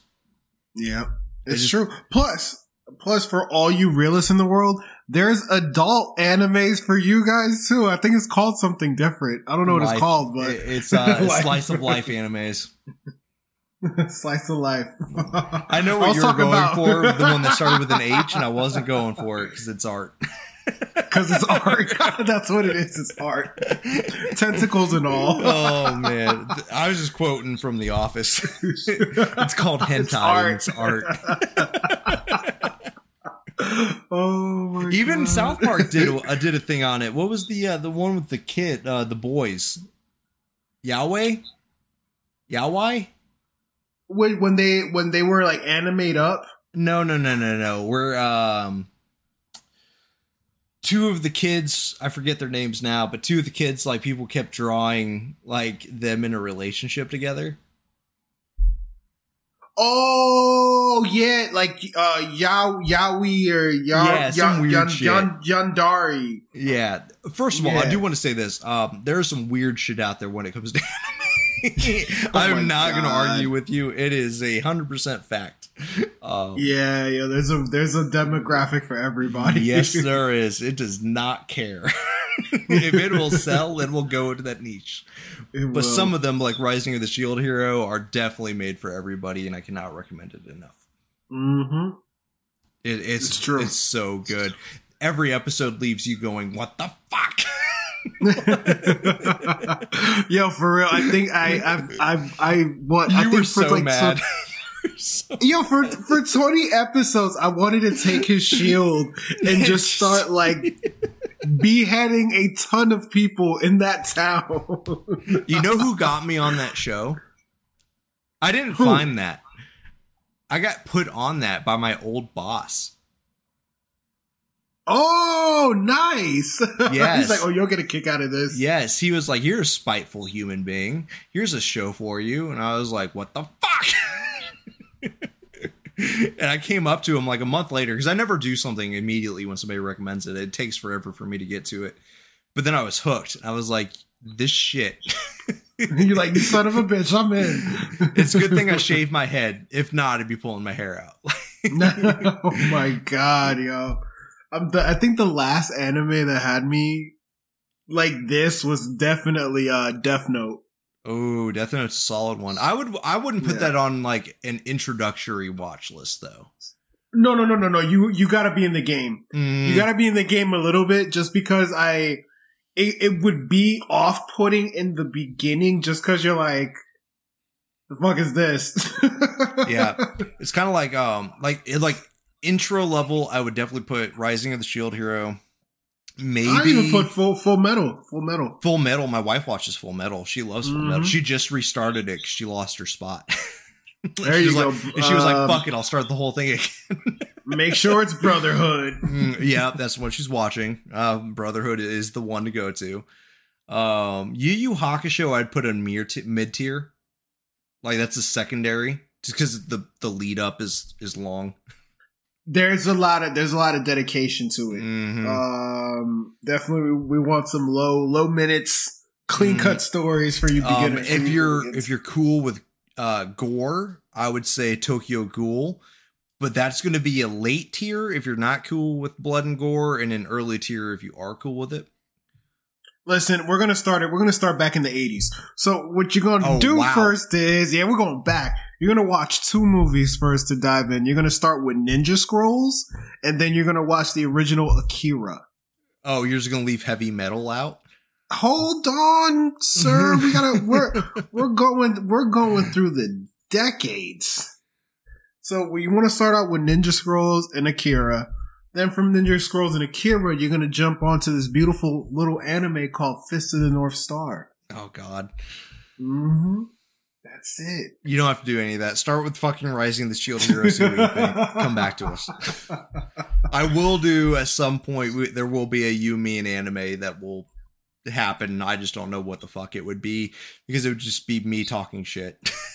And if it works, then it works. If not, then don't listen.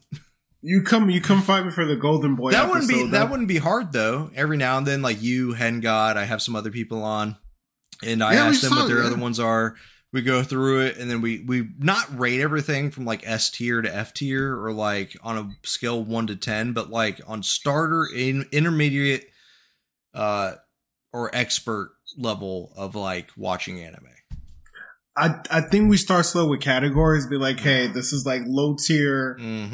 Fighting animes, or low tier fan service animes. Yeah, there's a lot of those. I actually watched a fan service that wasn't bad. It was actually really good. Oh, don't say High School of the Dead. No, I've never watched that. Actually, I say that like I hate it, and then the name I'm about to drop is so bad. So first of all, I am a Konosuba fan. I love it. I fucking love it. It is so fucking funny. But the one I watched was My Dress Up Darling. The fuck did you just say to me? Yeah, I know. So it's about a dude. This does not sound great. It does not sound great. And that believe it or not, I got this off a Russian meme app. And this dude fucking recommended it to me. But it's basically a movie, or it's a show about this dude who he lives in Japan and he creates like a Japanese like, I don't know how to describe it. He creates dolls, more or less. But they're like high priced. You're not meant to play with them. They're like display art kind of things. And he gets sent down this weird ass rabbit hole where he starts making fucking cosplays for people. It was actually fucking funny as fuck. Do you know why you enjoy it? Why is that? Because it's published by Square Enix. Get the fuck out of here. It is. No, it is not. It is legit. Oh my god. Yeah, it's fucking published by Square Enix. That's why it's so good. I was wondering. I was like, this sounds like the stupidest thing ever. And then by like the second episode, I was like, I'm so sold. Like, I binge watched the whole fucking thing. Like, and mind you, I've never seen it. I have no idea. I know it's a big deal because I literally typed in my D, and instead of like my dick, it literally came up my dress up dark. No fucking Swear, way. like that's the first thing, like typing it out in Google. No fucking So it's very way. popular. You're not some crazy man. Oh, thank God, dude. Because I was like putting that out there for the world. I was concerned. Yeah, and the anime series literally just came out a few months ago. Mm-hmm. It's newer for sure, but it definitely has a more American sense of humor that's in it. A more Western sense, I should say, not American, but a more Western sense of humor.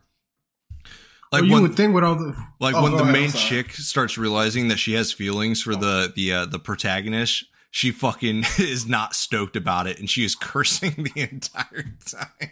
She's like, "Oh fuck no!"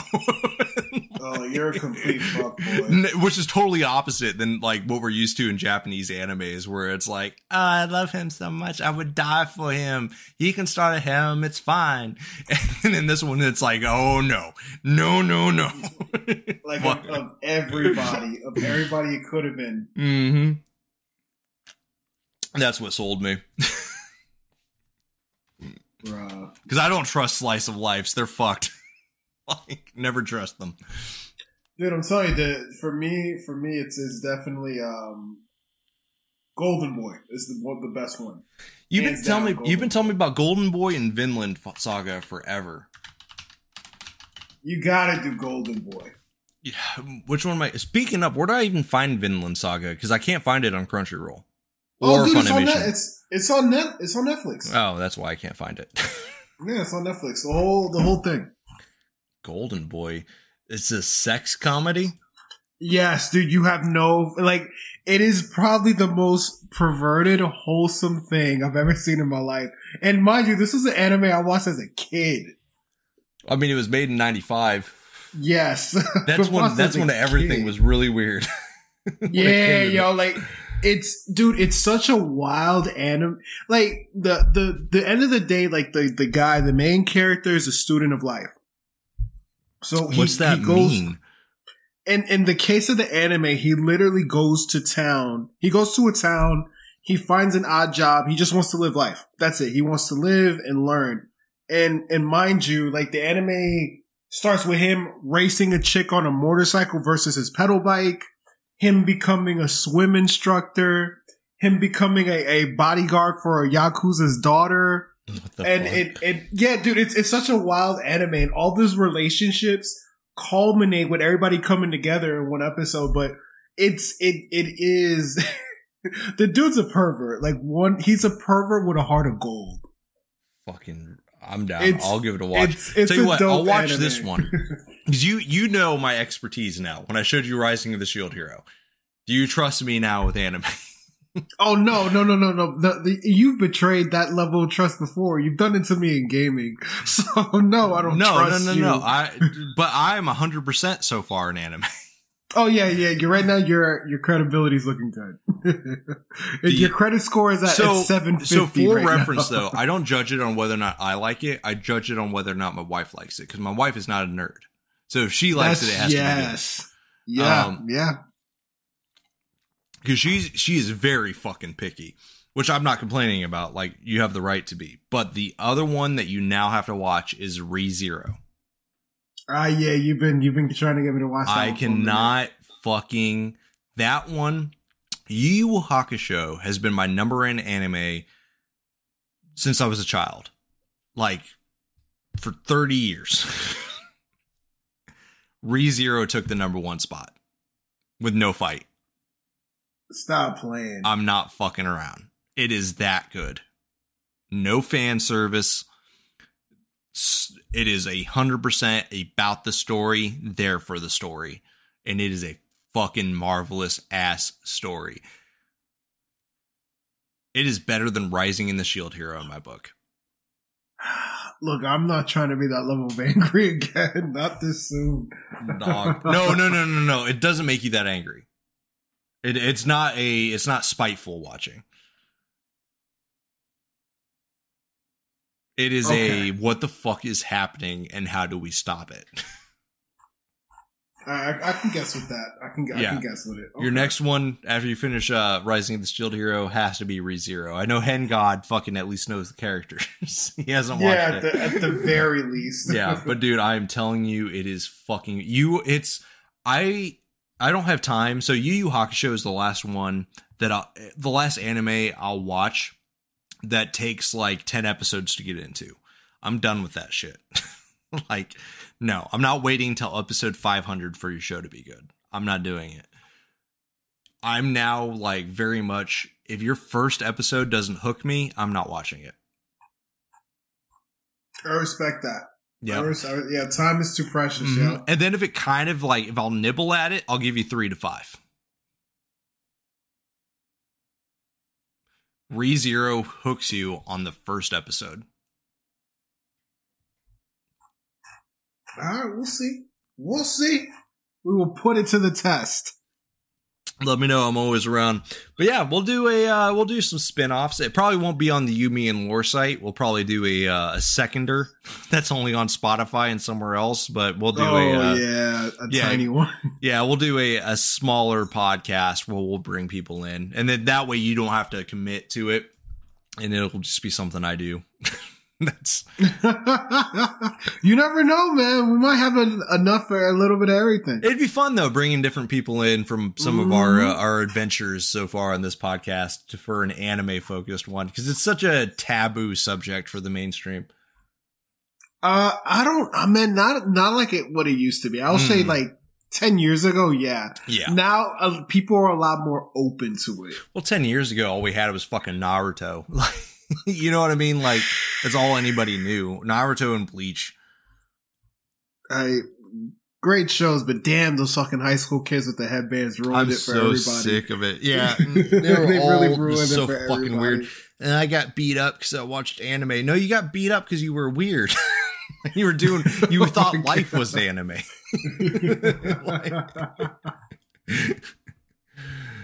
Oh man. That run. I'll die on that hill too. You can take that to my grave. I'll run on that campaign. But with that being said, we'll jump off of our soapboxes. I think we covered it all. I think we're there. We did start to finish on both the pre-show as well as Halo. Next Halo episode will be in 2 weeks, where we'll start going through Halo Oblivion. Next episode, we are returning to season 2 for, I believe, the 3rd episode, right? Of the Technomancer. We're picking up the Noctis, or as I like to call it, Arabian Nights. Yeah, we're getting into some weird shit going on in Technomancer episode 3. How many episodes do you think is left of Technomancer? Oh, dude, we're only in Act 2. Yeah. I'd probably argue 6 tops, 5 at the most. I'm not worried about it. Yeah, if Act 3 doesn't get too crazy, because I'm still going through it, then yeah, we'll be fine. Act 3 gets weird.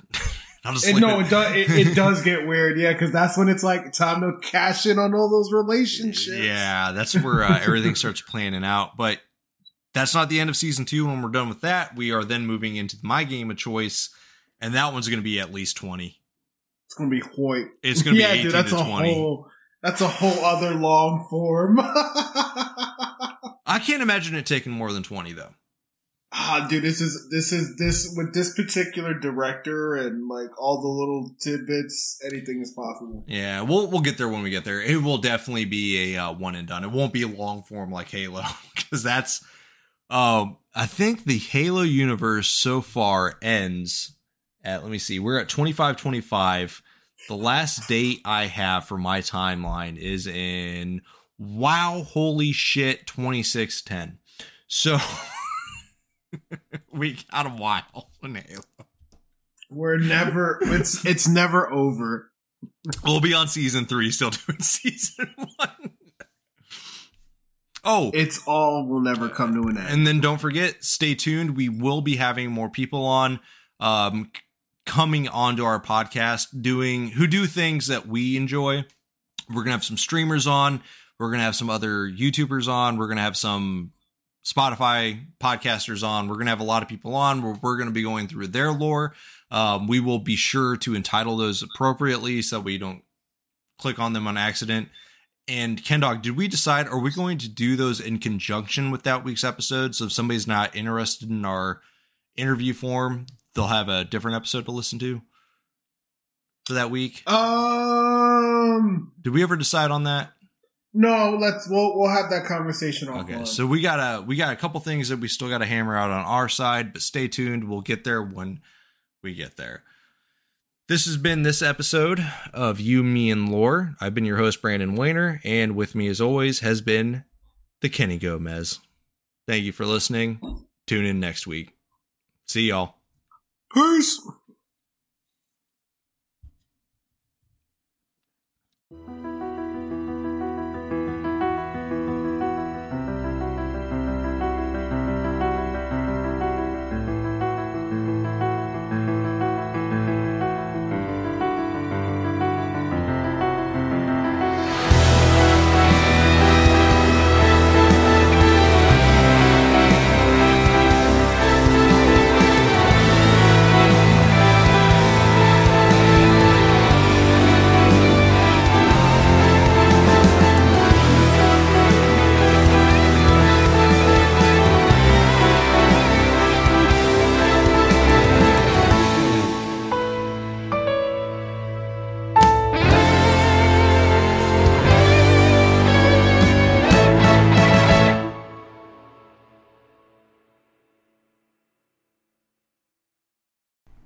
You, Me, and Lore is an original podcast written and produced by Brandon Wayner and Kenny Gomez.